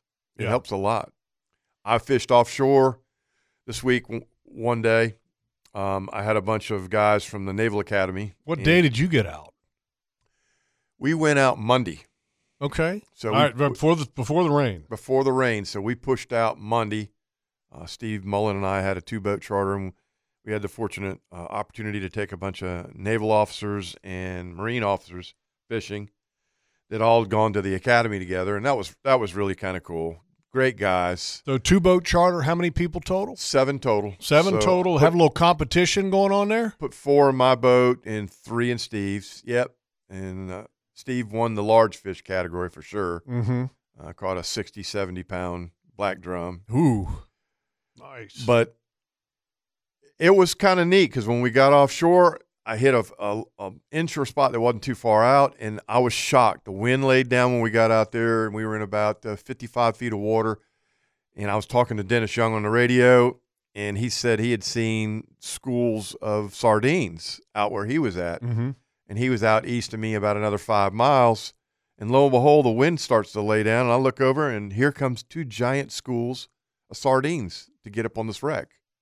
And I was pretty surprised because I was looking at my water temperature, and it was saying 67, 68 on top. Mm-hmm. That's a little cool, but that was neat to see all that bait. And then we left there and moved to another piece of hard bottom, not far from the wreck we were on, and it was loaded with sardines. So that's a pretty good indication that we're starting to see a large influx of bait from the south. Now, I'm looking at the pictures on our Facebook page right now, and on these pictures, I can see a sheep's head. Yep. Okay, and then below the sheep's head, it looks like a mangrove snapper. Mangrove snapper. Okay. Yeah, we caught mangroves, good-sized mangroves. Those are really good-sized mangroves right there. They were big, and then we got on a good bite of ringtails. We just kept a handful of fish. Okay, the ringtails, if you're looking along on our Facebook page, the fish that are on the right of that picture, Mm-hmm. There's 4 of them, and there's kind of a partial at the top. Well, I guess it's 5 of them. Right. Those 5 fish, those are ringtail porgies. Ringtail porgies. Excellent eating. Excellent. Just like a sheep's head. Just like a sheephead. Teeth just like a sheephead. They're a member of the porgy family. Okay, now what's the fish above the sheep's head? That's a ringtail. That's another just ringtail. That's just a large one. Okay, he's just longer. Yep. So as the longer they get, because the ones on the right look like little footballs. They're funny. They're almost circular. Well, everything right now is full of eggs. All the sheephead that we're catching right now, I'd say 80% of them are sows. Most of them are egg bearers. Most of them have eggs. And even the ringtails, if you open the ringtails up, a lot of these ringtails, they're full of eggs. So everything's getting ready to spawn right now. Now, the mangrove snapper, they weren't egg bearers, but they were good size. And we had a couple throwbacks. And then, of course, in the lower pictures, you can see how slick the ocean was. It was just beautiful out there. All right, so what happened to the 7th guy? Okay, you got a picture of 6 guys. You said there were 7. I don't know what happened there. I don't know if he was taking the picture and flipped that to me. I can't remember what happened there, but there was 7 of them. All right, he might be one of those guys that just can't have his picture taken. Maybe from the Navy. Maybe. But they're, as I understand it, they're all retired. Picture. Some of them are still working. I know one of them still works for the FBI. Does some work for the FBI. But yeah, that post was about 4 days ago on our Facebook, Instagram page. Then the day before, Leon Dana got some pictures great pictures of a bald eagle. That was incredible. Taking down a pelican. That's insanity. And eating it. I mean, nuts. I mean, this literally, if you haven't seen this, it's from 5 days ago on our Facebook, Instagram page. Leon got pictures in the Intercoastal up on a sandbar, oyster bar, and this eagle has hammered a pelican and is now essentially eating it. It's munching it. Yeah, it's not like it's came across a pelican that was dead.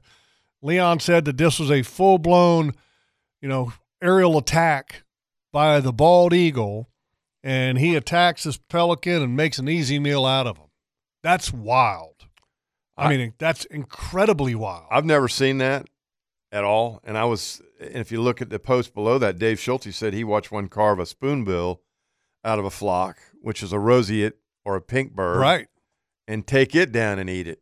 And so, I guess when they're hungry, they'll eat them. I watch a lot of nature shows on Discovery, on Netflix, and David Attenborough documentaries. And birds of prey, they will eat whatever is available. I mean, they'll eat snakes, they'll eat birds, ducks.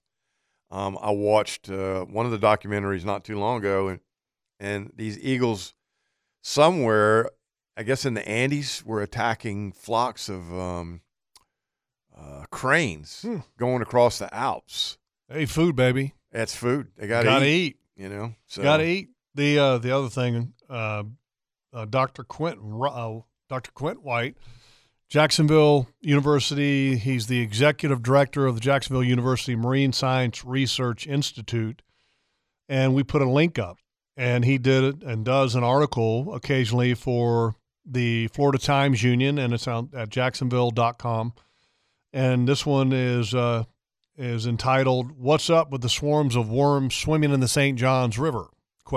Outdoors Radio Show Ask. And Dr. Quentin White gave us a little plug, and when he talked about the topic of worms and how it came up and when we called him and asked him to come on, which, Dr. Quentin White is a friend of the show. He's been on many times, and he writes this article and starts talking extensively about this worm hatch. And so it was cool to see Dr. White kind of put pen to paper and then write this article about it. Yep. And so we provided a link for people to see and to check that out. The other thing that was really cool, and kind of having a little bit of fun with this, because, look, folks, I'm not a fan of a man competing against women in swimming or any other athletic event. Mm-hmm.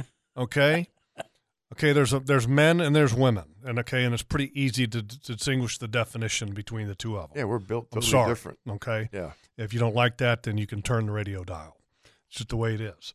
Okay, but when I saw this video, And the video is from our good friend Marvin Hartley, who has been in our area for a long time and who has been a huge advocate and on the board of the National Wild Turkey Federation. That's right. And him and his wife, Edie, have been amazing for raising awareness and money for the National Wild Turkey Federation, both nationally and also at a local level. And he got some incredible video of a hen displaying itself to another hen, which was a decoy, in a full strut attitude like a gobbler would do. And which was, I've never seen that. Have you ever seen that, Kirk? No. I've never seen that either. I was telling Jeff during the break, and all the years that I've turkey hunted, I thought when you sent that to me, it was a gobbler with a very short beard or no beard. Yeah, or no beard. When I first saw the video, I'm gonna be totally honest. I thought it was a gobbler that maybe he had an issue with the coloring on his head, because gobblers, when they get excited and want to strut, their head turns white, red, and blue. Oh, yeah. Or should I say the proper way? Hey, that happens to me. Red, white, and blue. And I thought, well, maybe there's just something wrong with this turkey. Well, this is a hen, a female, that is in the strutting posture. But believe it or not, I kind of had an idea that this could happen because I've been reading this book from Joe Hutto, which is called Illumination in the Flatwoods, which was recommended to us from one of our listeners. And I'm right in the midst of reading it, and he talked about how hens would strut. And so I was like, man, that's cool. When I was reading it in the book. That's wild. But I've never seen that in the wild. And so when Marvin sent this video, I was like, that is incredible. I mean, that is really amazing to see that. And to be able to capture that makes it even better. I kept looking at the front of its chest to see if it had a beard. Indicate, a beard, even a short one. I did the same thing. I'm like, there's got to be a beard there somewhere. I did the same thing. Because I know I killed a turkey one time in Fargo, and it came up out of the swamp in the wee hours of the morning, and it never changed color. When it came up, it looked like a hen, and I had to do a second look to make sure I was shooting the gobbler and not the hen. Right. And I was like, God, he's not flipping his. It's like a chameleon. They get in a green bush, they turn green. They get on a piece of brown wood, they turn brown. And a gobbler, sometimes when it goes into a strut, it just starts blowing up and it gets red, purple. That one didn't do anything. Yeah, so we put with the post gender politics in the wild. Just having some fun because of all this ridiculousness. Oh, my gosh. With gender that we're having in our society. Are you kidding me? People, y'all need to get back to work. I mean, come on. Get jobs and go back to work. What are we doing? Oh, my gosh. You're killing me. That's all I know. Let's take a break, and we come back more right here with Captain Kirk Walsh, Jeff Loggeman, Mr. Chris Wayne on the Nimnik Buick GMC Outdoor Show.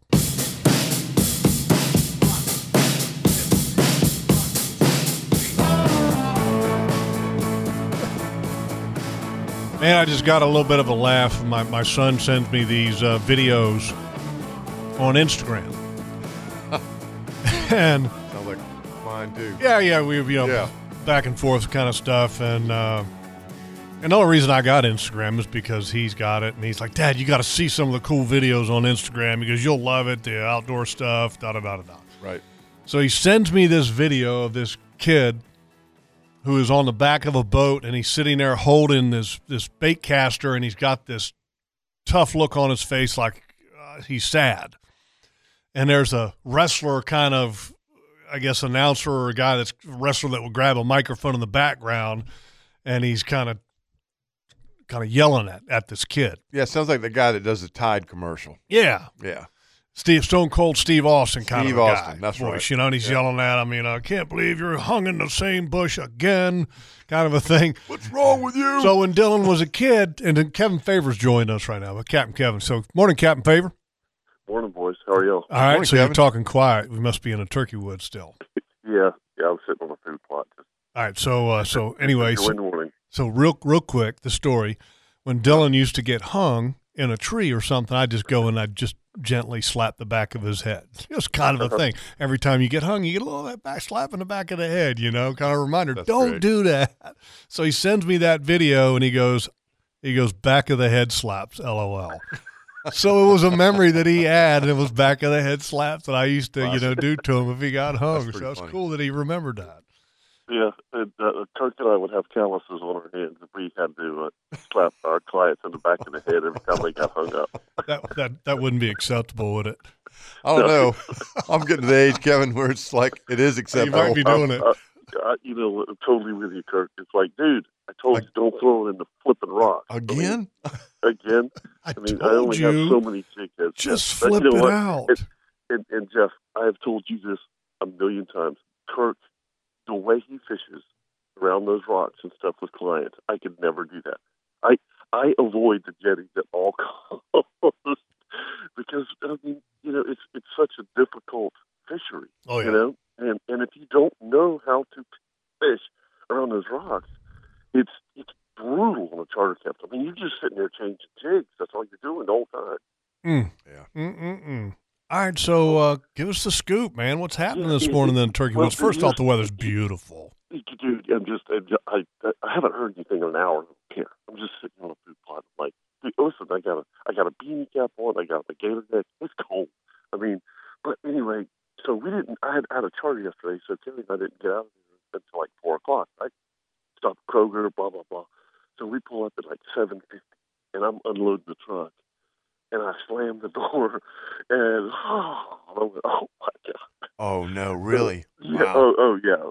So I could hear birds while I was unloading the truck last night. So I was thinking, well, it's gonna be good this morning. So I got up early, 5:30, and went to the side of the creek that I thought that they were on. And nope, they were on the other side of the creek. Ugh. So I'm like, oh God.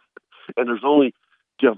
I'm sure just like with your creek crossing, there's only so many crossings. Yeah, Okay? that's right. You can't just cross the damn creek. So I got to walk way around and get on these birds. And there was two of them. Both of them were on my property. And then I sat down, got settled in, talking to them. I don't know how many hens. Man, there was a ton of hens with them. And they hit the ground and they gobbled for about 15 minutes. And at 7:30, it went to nothing. I mean, like, and you sit there and you're like, okay, well, which way did they go? You take a guess, but it doesn't matter. Right. I mean, it just, if they don't, you would think if you could just get one to shot gobble at a crow call, Something. something to give you some kind of direction to go. But I've set up 3 more times since 7:30, just walking around and nothing. And now the wind's starting to blow, but damn, is it pretty? It is beautiful. Yeah, once the wind starts to blow, Yep. it's hard to hear. It's hard to hear for two reasons. One, the wind blowing makes it difficult, but then also the spring green up has happened way earlier than normal. Exploded. Yeah. It's exploded. Especially with the recent rain that we've had, Kevin. I'm sure that makes it even more difficult to hear sounds. And just just what we talked about, you can't walk through the swamp. I mean, it's so flipping wet. Yeah. I mean, before you get to the creek, you're ankle deep in mud. Yeah. I mean, so you can't. So you have to walk around all the way to your accesses to get across the creek to get to the birds, and it makes it difficult. And we have been taught over the years that turkeys don't like to cross creeks, so we always try to get on the side of the creek that they're on. But anyway, it was a good morning though. I mean, I can't complain at all. I mean, it was I had a chance and got to listen to some birds, but that I told Jeff Kirk that there's a bird on my property that he and I have been going at it for 2 years, and he was one of those birds this morning, and I just have to laugh because I told Jeff, I said I just think that he's either gay or he just doesn't like turkey. I don't know, because he goes away from the call every time. Or maybe, Kevin, he's just being a turkey, because this is the one thing you always tell people. A turkey in the wild, a male gobbles to bring the hens to him. Right. It's not natural. The It's other way not around. natural to make a hen call and the gobbler comes in. I mean, so that's a little bit different. No, and the thing is, the crazy thing about this bird is that he goes away from the call, and he'll get 150 yards away from you, and he loves to hear himself gobble. He will sit in that swamp and gobble and gobble and gobble, and you can go way around and get in front of him, and just slightly hit the call, and he stops gobbling, and you'll hear him 150 yards the other direction. I hate when they do that. That just drives me crazy. I got one just like that. I followed one down in the Fargo Swamp last year for 3 hours, and I was like, unbelievable. Yeah, but Kirk, how many days have you hunted that turkey, Kevin? Last year and now this year combined. Okay. So last year was 12 mornings, and this year's 3 mornings. 12 and then 3. That's 15 mornings on a bird, which you think is the same bird. It is the same bird. He has a very, very distinct gobble. He doesn't have that, really mean look. He's kind of like gobble, gobble, gobble, and he's not. He does not. I mean, and it's so distinct. And here's the thing: he's usually within 50, 75 yards every morning of where he likes to roost. I got one like that too, and me and him will resume the battle here shortly because the last year he drove me crazy. I mean, I literally I laid my eyes on him like 2 different times. Yeah, it always reminds me of that story that one of the funniest ones Scotty Brown told Captain Kirk when they were in the woods and he was calling a bird and Scotty said he came around and the gobbler was smoking a cigarette and Kirk was still making phone calls. I mean, calls. It was just, it's the same thing. This bird, he's got me, dude. I mean, but it's still fun to chase him around. I love it. Yeah, we were Camp Blanding. I'll never forget it. Dave Edwards was one of the biologists down there. And Scotty and I went in there, and Dave's like, oh, man, I know exactly where you guys got to go. And he said, I'll take y'all. So we get in the truck with Dave. We drive down to the end of the property, and it's down near the artillery range or something like that. And we get out. Scotty goes, oh, I know this area real well. He said, we'll be back tomorrow. So the next day we came back, and Scotty goes, I'm going to go down this road a ways. You go the other way. And I walked a couple of 100 yards, and, man, they were gobbling like crazy that morning. And I dove into this palmetto patch, and it was like a cove. I couldn't see left. I couldn't see right. All I could see was in front of me. And Scotty's down the road, and this gobbler comes in, and he's going all around this palmetto patch except in front of me. And Scotty's listening to me calling, and this turkey's just, every time I call, he gobbles. Every time I call, he gobbles, and he never came in front of me. It was so aggravating. And we walked back to the truck and goes, yeah, he's over there leaning against a tree smoking a cigarette going, where are you at? It was classic. That's awesome. Great story. Yeah, so this week I'm taking the bow, okay? I'm taking the bow. Yep. I will say this. Remember the injury that I told you guys about that I sustained from the practicing shooting my bow from a seated position? Yes. Okay. That was, I want to say that was 14, that was 19 days ago. Okay, Kirk, look, 19 days ago, and I still have a scab. That was a hole. I mean, it was. You got a puncture wound. Dude, you need to be wearing like Kevlar. You think? Yeah, exactly. Isn't that the second time you've done that to your leg? No. Well, didn't you pull one out of I pulled target one time and stuck it in your thigh? I pulled, and that's one of the most gruesome things ever. That was awful. I shot an arrow, okay, from my bow into this target, and then the target had a part of it that had some wood in it, the edges. Yep. And so I was trying to get it out of this wood, and it was stuck. So I put my right knee against the target, put both hands on the arrow, and start pulling back towards my left knee. Well, it pops out, and then the what do they call the back side? The knock. The knock. Okay. It pulls, and when it pulls out, I mean, I'm pulling with everything I got. I stick the knock right into your thigh. into the inside of my left thigh. By your femoral artery. Really close to the femoral artery. Okay, and that scar right there, Kirk, is where the arrow went in. That's bad. The knock is not very sharp, and so there was fatty tissue and matter all around.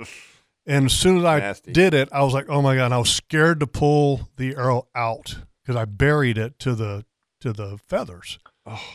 And I was scared to pull it out. I literally thought it was going to be a squirting thing. Pulled it out. I'm serious, man. I thought it was going to be squirting because, I mean, that's close. Right there. That's where it's at. And I guess the bluntness, the dullness of the knock pushed it out of the way. So anyway, I stick my finger on it, and I don't have my phone. I'm holding it. I'm scared to take my thumb off just to see if it's going to squirt. It doesn't. It's bleeding, but I'm like, oh, my God. So I do. I called Dr. Fred. Dr. Fred. I stuck an arrow in my leg. He goes, you better come on in. Yeah. Quickly. So anyway, yeah. So what's your plan for the rest of the day? I got a lot of work to do. Not done with the turkeys, man.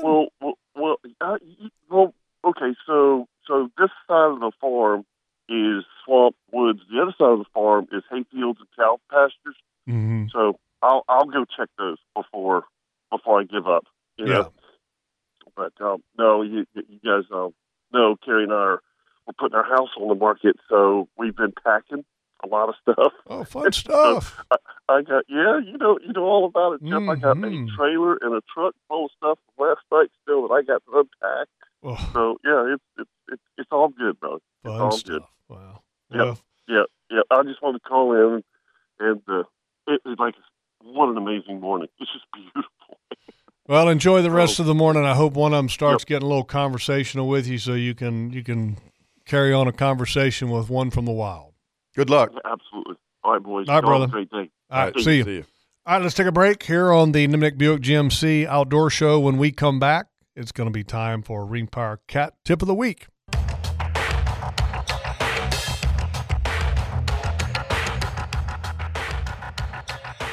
Welcome back to the Nimnicht Chevrolet Outdoor Show. It's time now for the Ring Power Cat Tip of the Week.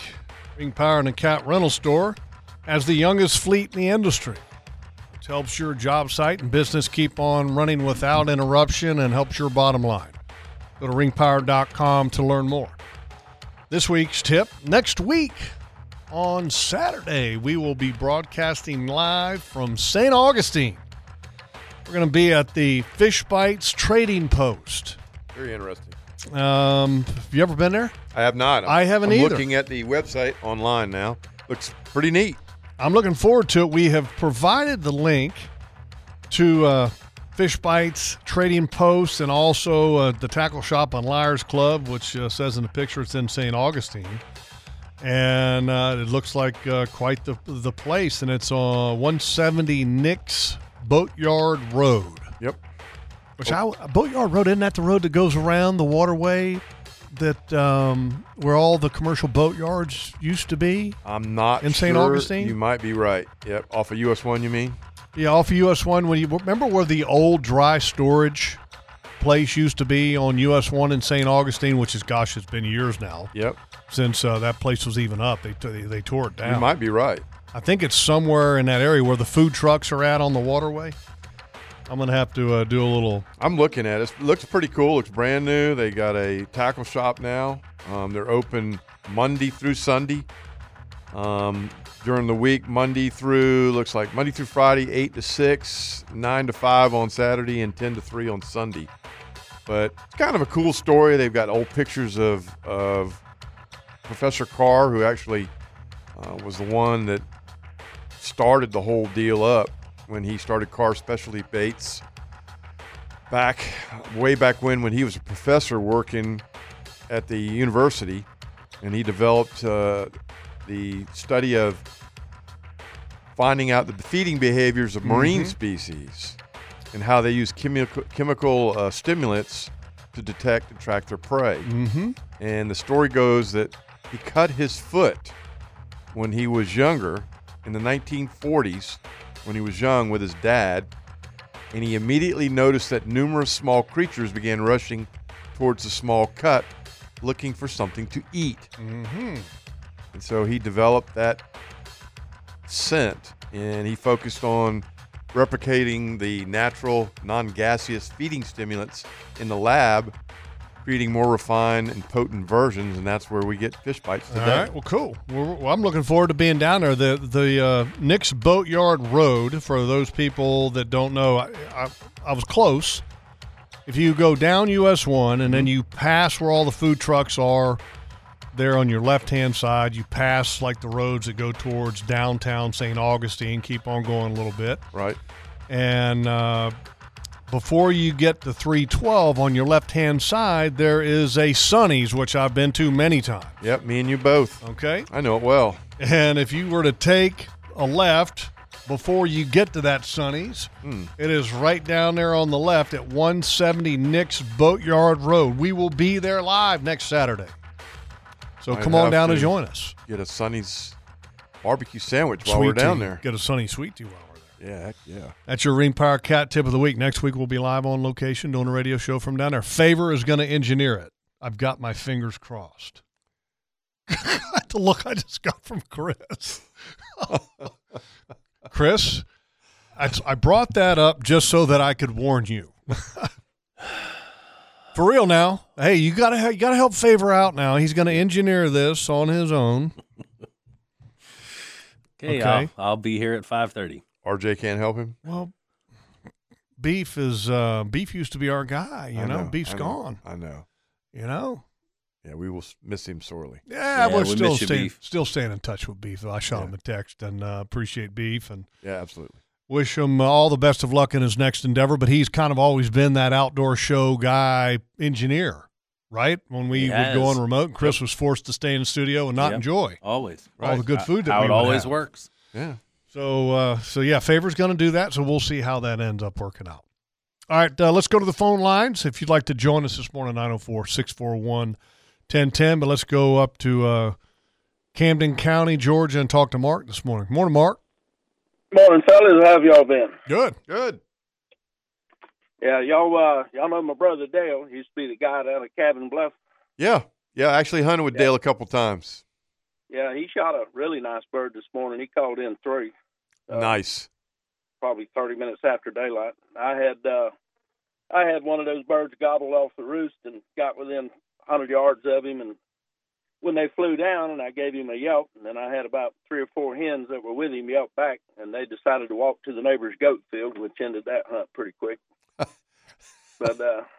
that's pretty at least funny. I got to hear one. You know, that's turkey hunting. If they fly down with a flock of hens, I mean, the only chance you guys try to get in front of them. And Well, I just don't have the property in there to maneuver on them. So, I always like doing the dance. And if they do the dance, that's made my morning. If I can hear them going off and I can get them on the ground doing it for an hour, that's just, to me, that's magical. And if you've hunted all your life and you've never heard that in the woods, in the hardwoods, it's an incredible sound. yeah, I've been chasing them.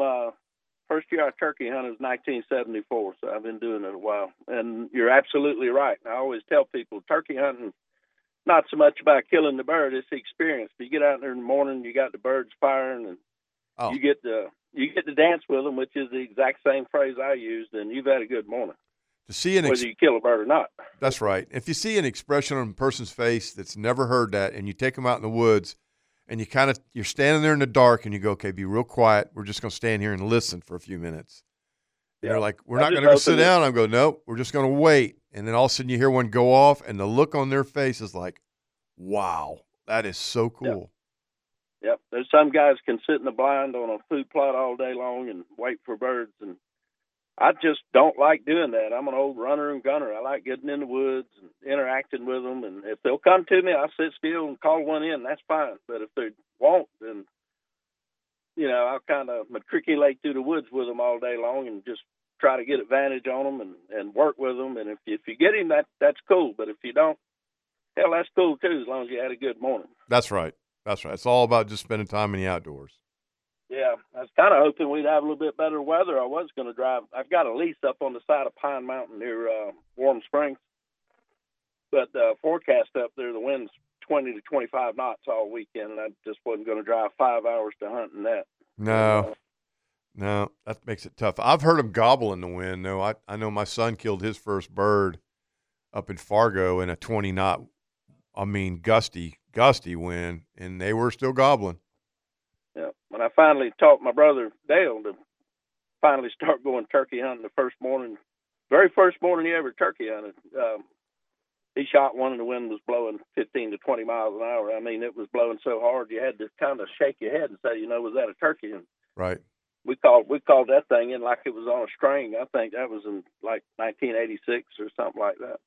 Is he still hunting up there at Cabin Bluff, or? No, they most of that area now is WMA. I got you. It's a wildlife management area. The state took over most of that, and they're managing it good too. They're mostly quota for turkeys and quota and trophy deer, and it's open pretty much for all of bow season. But they have trophy deer regulations in, so they're managing that property pretty good. And it's a big management area. I mean, it's like 20,000 acres. Yeah. Oh yeah, that's big. Big area. So that's actually an opportunity for the public to hunt now, and I'd highly recommend anybody that wants a really good turkey hunt to apply for those quotas in that place. Yeah, that's a cool place. I love those oak hammocks up there. Yeah. Appreciate it, Mark. We got to take a break, brother. Y'all have a great day. Thank you, man. All right, see you. All right, 904-641-1010, and when we come back, a gender reveal story.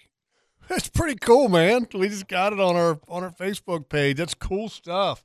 And we can talk to you, 904-641-1010, right here on the Nimnick Buick GMC Outdoor Show.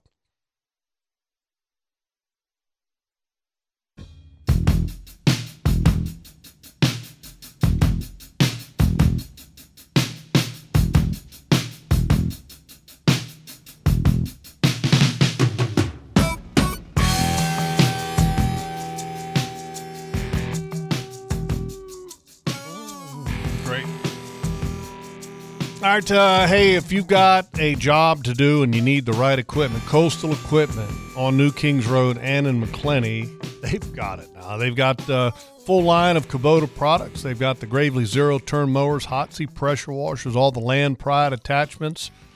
They can get you hooked up in no time to take care of your little acreage or farm or backyard. You name it, they can handle it. Welcome back to the Nimnick Chevrolet Outdoor Show. Let's go to the phone lines, and up first is Gary this morning. Good morning, Gary. Good morning, gentlemen. How are you? Good. Doing good. When Top Gun told that joke a couple weeks ago about lying, are you sure he didn't mean Donald Trump? About what now? He told that joke about the lying. Are you sure he didn't mean Donald Trump? So wait a minute now. First things first here, Gary. We don't talk politics. We try not to. We try to stay away from that. Well, Top Gun does. Top Gun introduces it. We try to stay away from it. Okay, we try to stay away from it. And if I was you, Gary, I'd be careful about referring to Trump as a liar in some parts. Ain't that the truth? What's that? I said I'd be careful about referring to Trump as a liar in some parts because some people don't like that. Yeah. Oh, I know they don't like the truth. You know what show you called into, don't you? Yeah, the fishing show. Oh. Yeah, let's talk fishing. Yeah, exactly. The outdoor show. Let's talk outdoors. Let's talk fishing. Because don't get me started. I can go in the other direction with you, Gary. Yeah. Well, if Top Gun stops it, I can stop it. No, we're not starting nothing. Nah.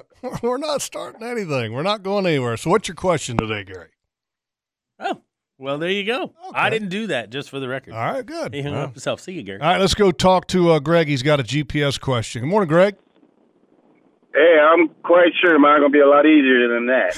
I have a Garmin 160 that came with the boat, a little old, and I turned it on one day and it had a black screen. So I've been trying to figure out or find out where I can get my numbers downloaded because it's got a little funky-looking SD card. It's not the... Yes, the little chip. Yeah, it's like a oblong or it's not just squared off, you know what I'm saying? But it does come out, right? Yes, I have it in my hand right now, okay. Actually. I don't know exactly what kind of chips those are. Yeah. Can you send us a picture? I can. Yeah, send us a picture. If you can't do it on Facebook or Instagram, just get Chris's number and send it to us. So what you're trying to do is to take this chip, get all the information off of it so that you can transfer it to a new unit. Exactly. Okay. Yeah, is it a thumbnail or a fingernail drive. So some of them are as big as your thumbnail, and some as big as your pinky Your nail. pinky. It looks like a pinky size. I Okay, guess. so that's an insert that goes in a thumbnail drive that you Yeah. can download into your laptop if you want to. It's a micro SD card. Micro Thank you, SD. Chris. Thank you, Chris. And then they make these little adapters that are like a regular SD card, and you drop that little one inside Into it. That's right. Yeah. And then you can just plug that into your laptop. Interesting. Yeah. So I'm far from techie, so It's all black magic and voodoo. I'm man. I'm the same way. I'm right there with you, Craig. And we ain't lying. Yeah, we are not afraid to ask for help. No. When it comes to some of these things, and I think one of the great things that you can do, or what I would recommend, is that some of these places like West Marine.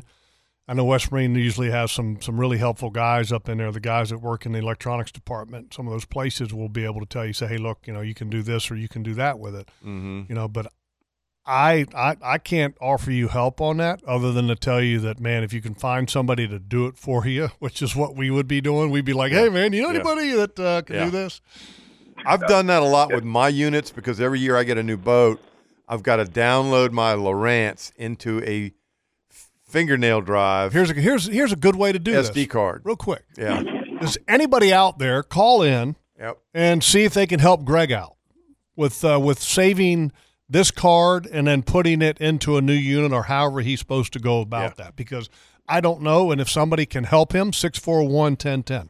So, Greg, stay on the line. Chris is going to get your number, and then we're going to see if we can put you in touch with somebody that can help you out, because I know I'm with you, man. When it comes to some of that stuff, I need help. Too. I got to Google it. Yeah, I'm getting ready for the Great American Red Snapper run with the one snapper limit. I got to. I know. I need my numbers. I know. I understand. Hey, listen, we don't talk politics on this show. I didn't go there. I just Nope, you did good. I appreciate it, guys. All right, thank you, Greg. Appreciate it, and stay on the line. Chris is going to get your info, and we'll see if we can hook you up with somebody that can help you out there. All right, let's go talk to Top Gun. Top Gun, no politics, man, no politics. I feel the need for speed. What's going on? Hey, it's man. all good. It's all good. I don't know about politics. I don't know if what I'm going to talk about is considered politics. But y'all got me wound up this morning. Uh-oh. Are you trying to tell me now we got gay turkeys? Well, I didn't bring that up. I didn't use that term. That was somebody else, and we'll just let that one lay. Well, what do they call them? Flysexual? I don't know, man. We just approved. Now, that's good. That's pretty funny. That's good, Top Gun. We just I'm trying to figure this thing out. Yeah. And spilling coffee all over me and everything. I think other people are trying to figure it out, too. And they're still Lord. trying to figure it out. I don't get it. Well. And the other thing that got me wound up is, I'm sick and tired. I saw a thing on the sports channel where this little gal, she swam for some big college. I don't know what the college was.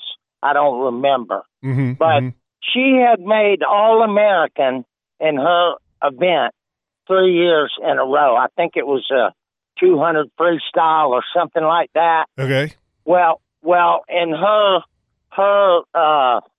whatever it's called, national meet, her senior year or whatever, she had to swim against a guy that was about 6'1", wore about a size 13 shoe, shoulders like Arnold Schwarzenegger, and she got second, so she didn't make All-American.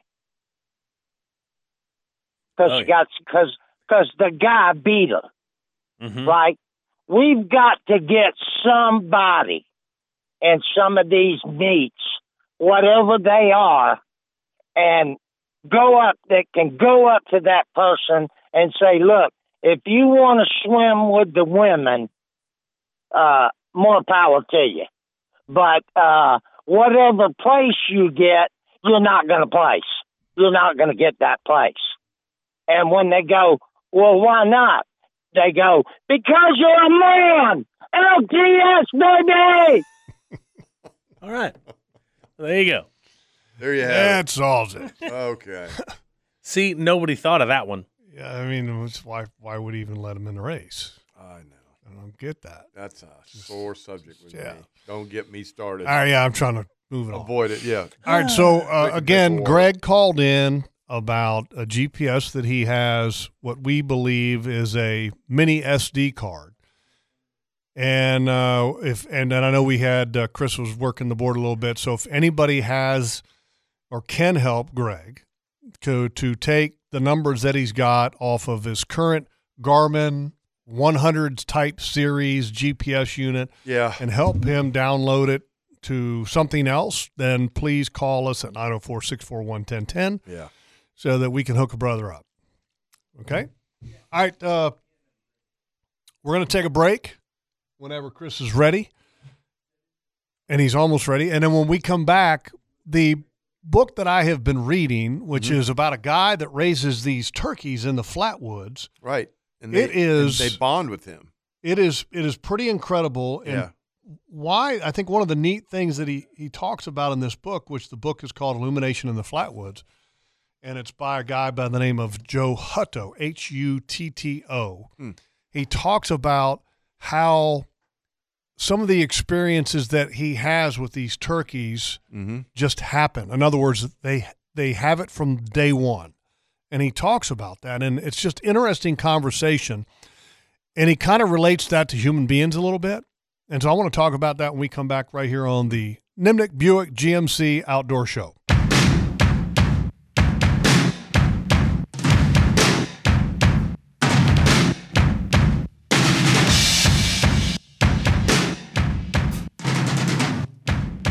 That's a little bit what it sounds like when I start doing some service on the tractors this week. I start banging and hammering. And man, if you got a tractor, you get used to beating on it with either a rubber mallet or a 5-pound maul. I'm doing the oil change. I'm doing the oil change on all of them this week. Oh, I've got to pull a filter out of my hydraulic lift. It's going to be fun stuff. That's going to be interesting. Put on some old clothes. Get that tractor parked in the you don't dirt. wear your good shoes or your good clothes around a tractor because it'll ruin them quick. Diesel. Ugh. Hey, if you need a tire, folks, Tire Outlet, locations all across Jacksonville. And the crazy thing is that they've gotten us tires for our wagons, for our golf carts, ATVs, SUVs, trucks, you name it, trailers. They do it all at the Tire Outlet. Multiple locations. And just remember, what's the little jingle again, Chris? Wholesale prices, premium service. Tire Outlet. Yeah.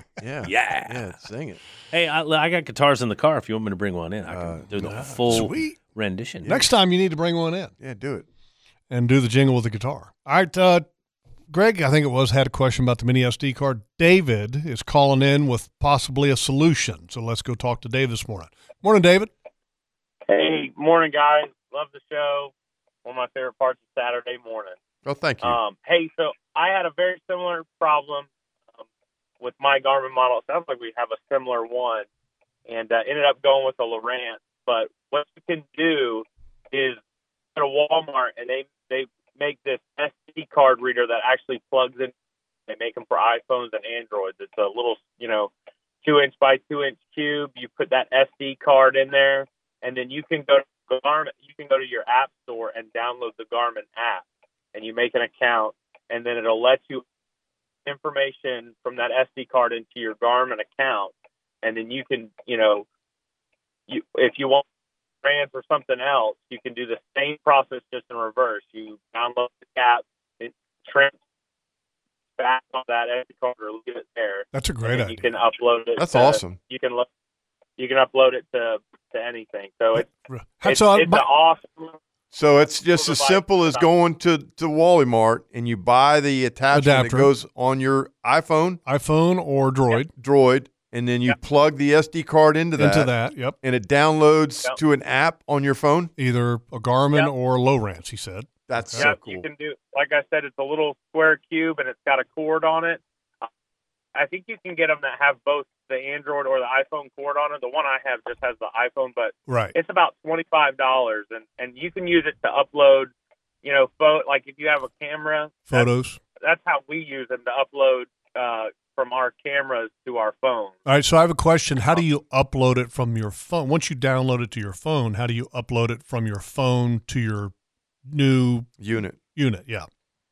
You'd have to load it to the SD card. You would just reverse the SD card. So they all have SD cards. Okay, so if it goes, let's say it goes from a mini SD card to an SD, then you'd have to buy a different adapter to download it to the SD card to plug it in. Cool. That's very cool. And they make the little adapters that you just put the mini ones into the larger ones, and then you can also, if you want to duplicate that information to another SD card, you can do that as well. Very cool. Thank you, David. That's great information. Thanks, guys. You have a great weekend. Thank you, David. That's awesome.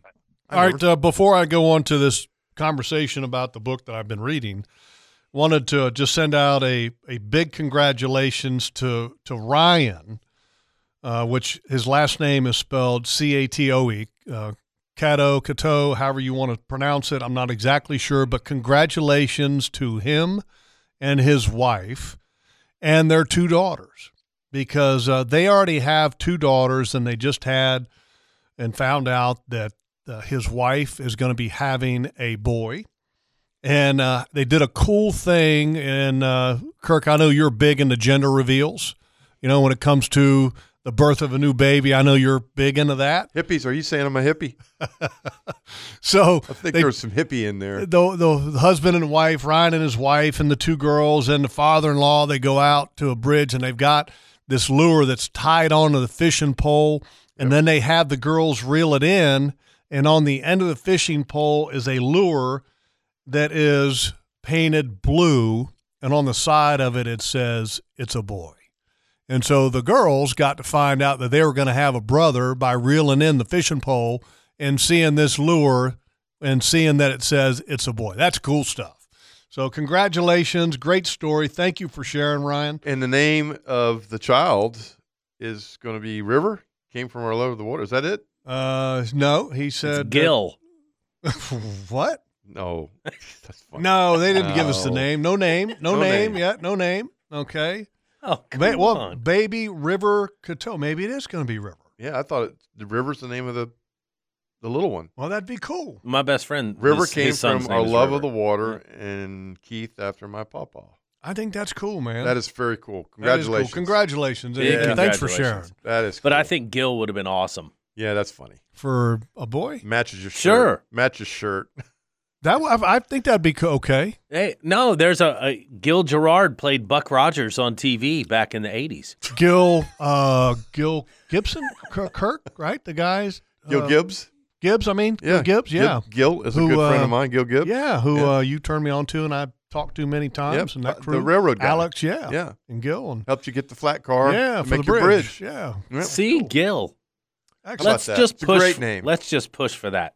Hopefully in 2022, we'll have an outdoor show listener who has a boy, and they'll name him Gil. And Chris can say, yeah. That's right. I came up with the idea. My idea. Yeah, right. All right, so I got to just Godfather. Before we go to the Kirby Co. Inc., Kirby Co. Builders cooking tip of the week, Kirk, you had a client on the boat this week in which you caught a black drum that was about 100 pounds, and a picture was posted up on Facebook. And, Chris, did you see the giant black drum? I did. And I also saw the giant afro on the Did you see the hair on that guy? My boy. My God. Yeah. My boy had some hair now. Had quite a bit I of hair. was worried that Hayden was going to get his hair. They're from Atlanta. Hayden's from Atlanta, him and his dad.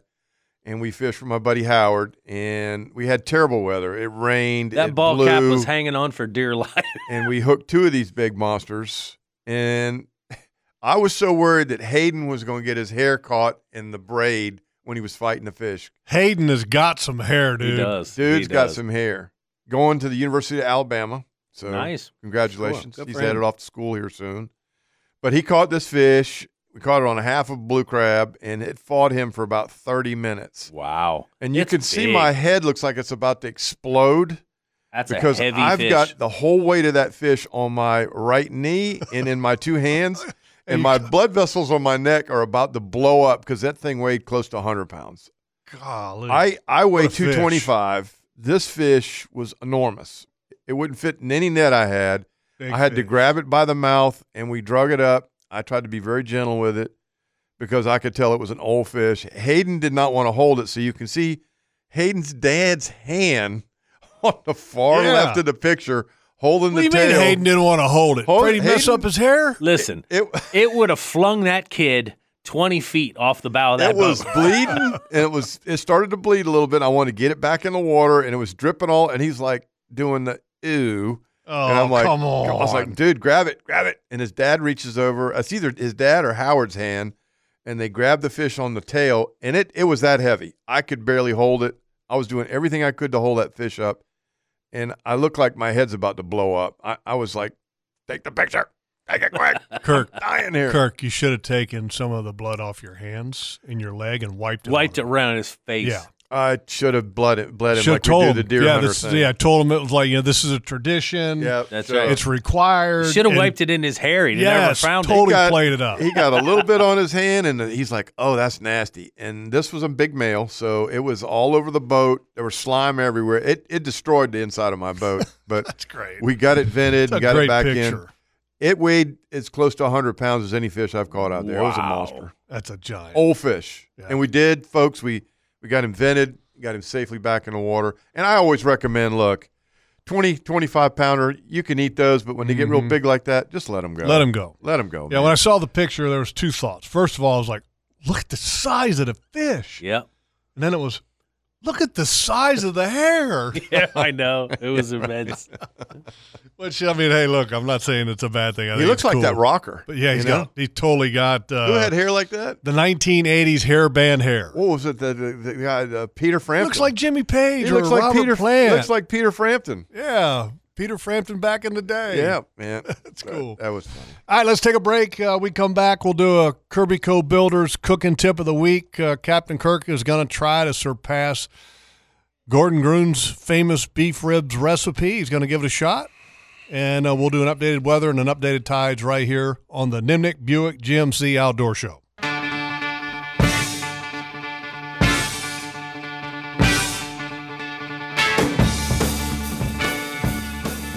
Welcome back to the Nimnik Chevrolet Outdoor Show. It's time now for the Kirby Co. Builders Cooking Tip of the Week. Kirby Co. Builders been building since 1999 and is industry leader and proven provider of framing, drywall, interior and exterior finishing on both commercial and residential products. You can go to KirbyCoBuilders.com to learn more. This week's cooking tip, it's not the lobster fish cakes, it's the beef rib recipe from Captain Kirk. This you actually sent a picture of this to the group. Yep. And it was, I guess it was last week. Yeah, I did. I think I did those Monday or earlier Tuesday. this week or something. And I was Yeah. like, man, that looks really good. They came out really good. I was a little surprised. I had found this prime rib rub-a-dub blend at Hagen, and it's Chris chuckling in the background. it's a prime rib rub, and it's got Rub-a-dub. it's got salt, pepper, garlic powder in it, dried Worcestershire powder in it. It's got rosemary, which is kind of unique. Mm-hmm. I like a lot of different spices. And I just sat there one day. Kate was like, "Are you going to cook dinner?" And I said, "Yeah." So I pulled a rack out, and I'm like you, Jeff. I always take meat, steaks, and pork whenever I'm cooking it, and take it out of the refrigerator, Yeah. and let it rest on the counter for about 45 minutes, Yep. until it gets to room temperature. And I came up with this idea. I said, I'm gonna rub it.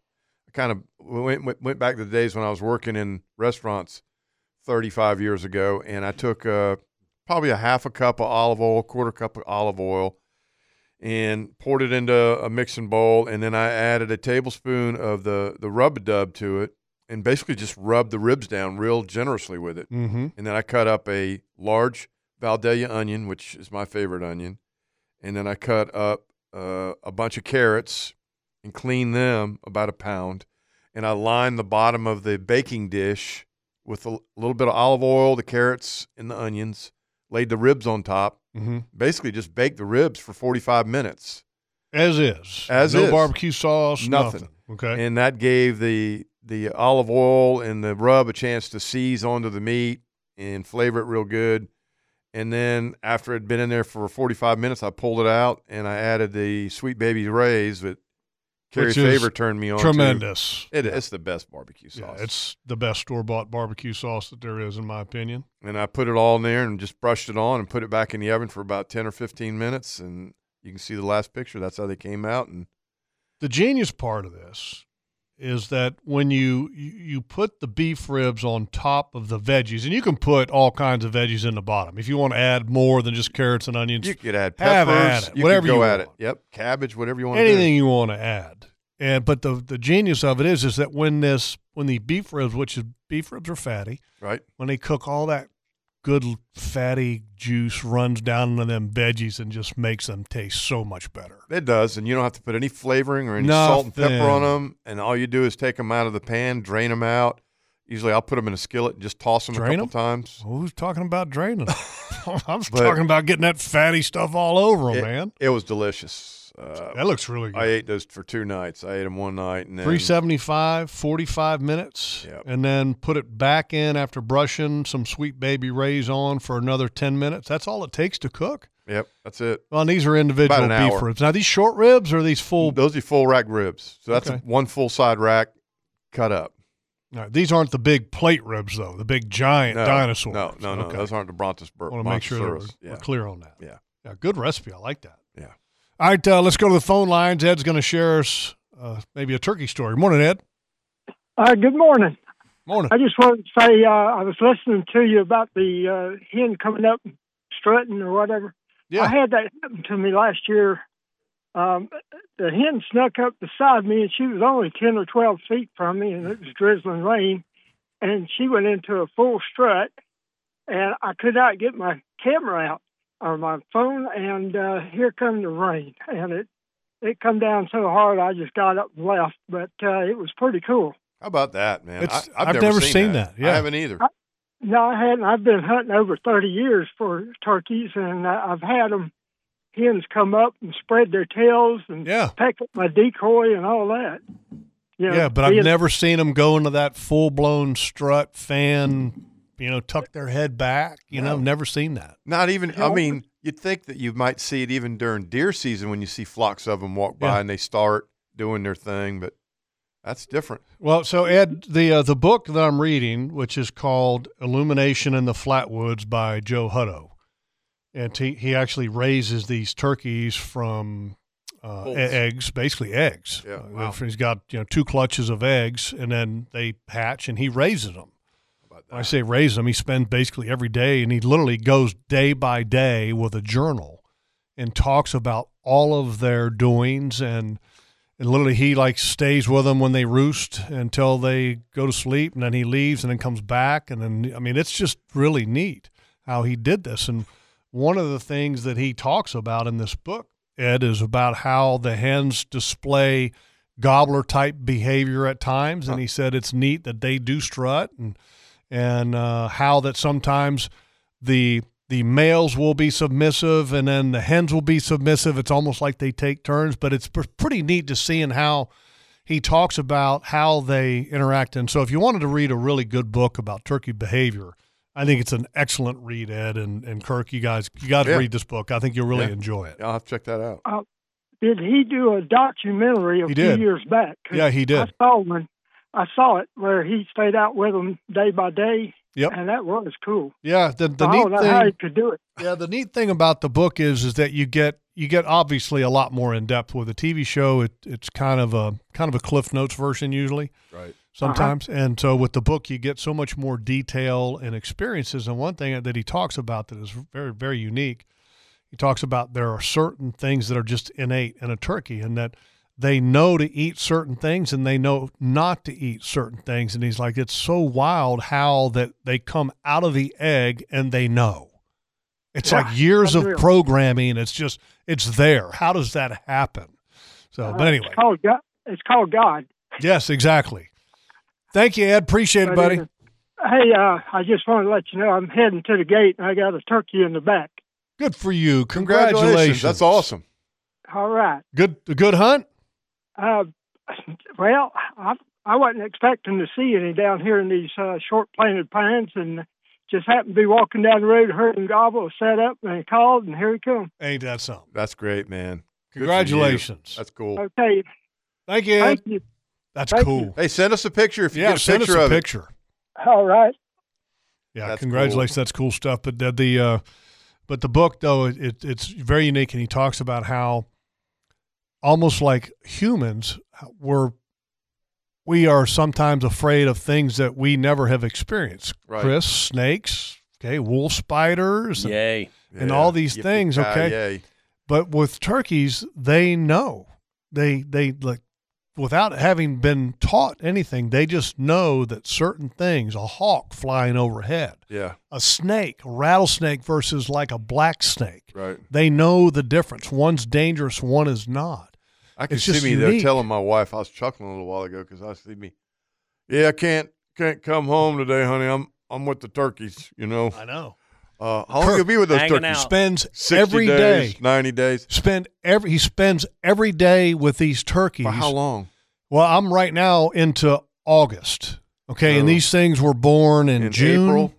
Oh, okay. May, June. May, June. Okay. Because this is in our 60 neck of days. the woods here. So I mean, I'm talking like I don't know, 60 plus He'll days. tear 'em I don't up know how from long home. he goes with them. That must for. have smelled Tara, great. me and the turkeys are going for a walk. But it's neat. Check you later. And TV can only explain so much detail. A Yeah. book, you Yeah. can get tremendous Oh, yeah. detail. Anyway, I check guess it out, folks. Illumination in the Flatwoods. Yeah. All right, let's do an updated weather, updated tides. We'll start with an updated weather forecast brought to you by the Bearded Pig. It's going to be windy today, folks. Northwest or west winds 15 to 20, increasing to 20 to 25, shifting to northwest 20 to 25 tonight. And then tomorrow backing off a little bit, northwest 5 to 10 knots. Ocean will be about 2 to 3 feet. Monday, calming down a little bit. South winds 5 to 10 knots, becoming southeast 10 to 15 in the afternoon, seas 1 to 2. Tuesday, it's going to be 2 to 3 feet with southerly winds about 5 to 10 knots. And a tides report brought to you by the best sub shop in Jacksonville. Our favorite Angie's. Best French fries, period. Not even close. And mix a little bit of the ranch and the Peruvian together, and it's the best French fry dip and sauce that there is, of course. Or in just my get opinion. you a good salad. In my opinion. And whatever sub you like, they've got great subs. And hot, toasted, yum, yum, yum, good stuff. Tides for, I'm telling you, I love it. At Mayport, I can't get enough, man. The Mayport Bar Pilot docks today at 9:30, just about 26 minutes ago, low tide.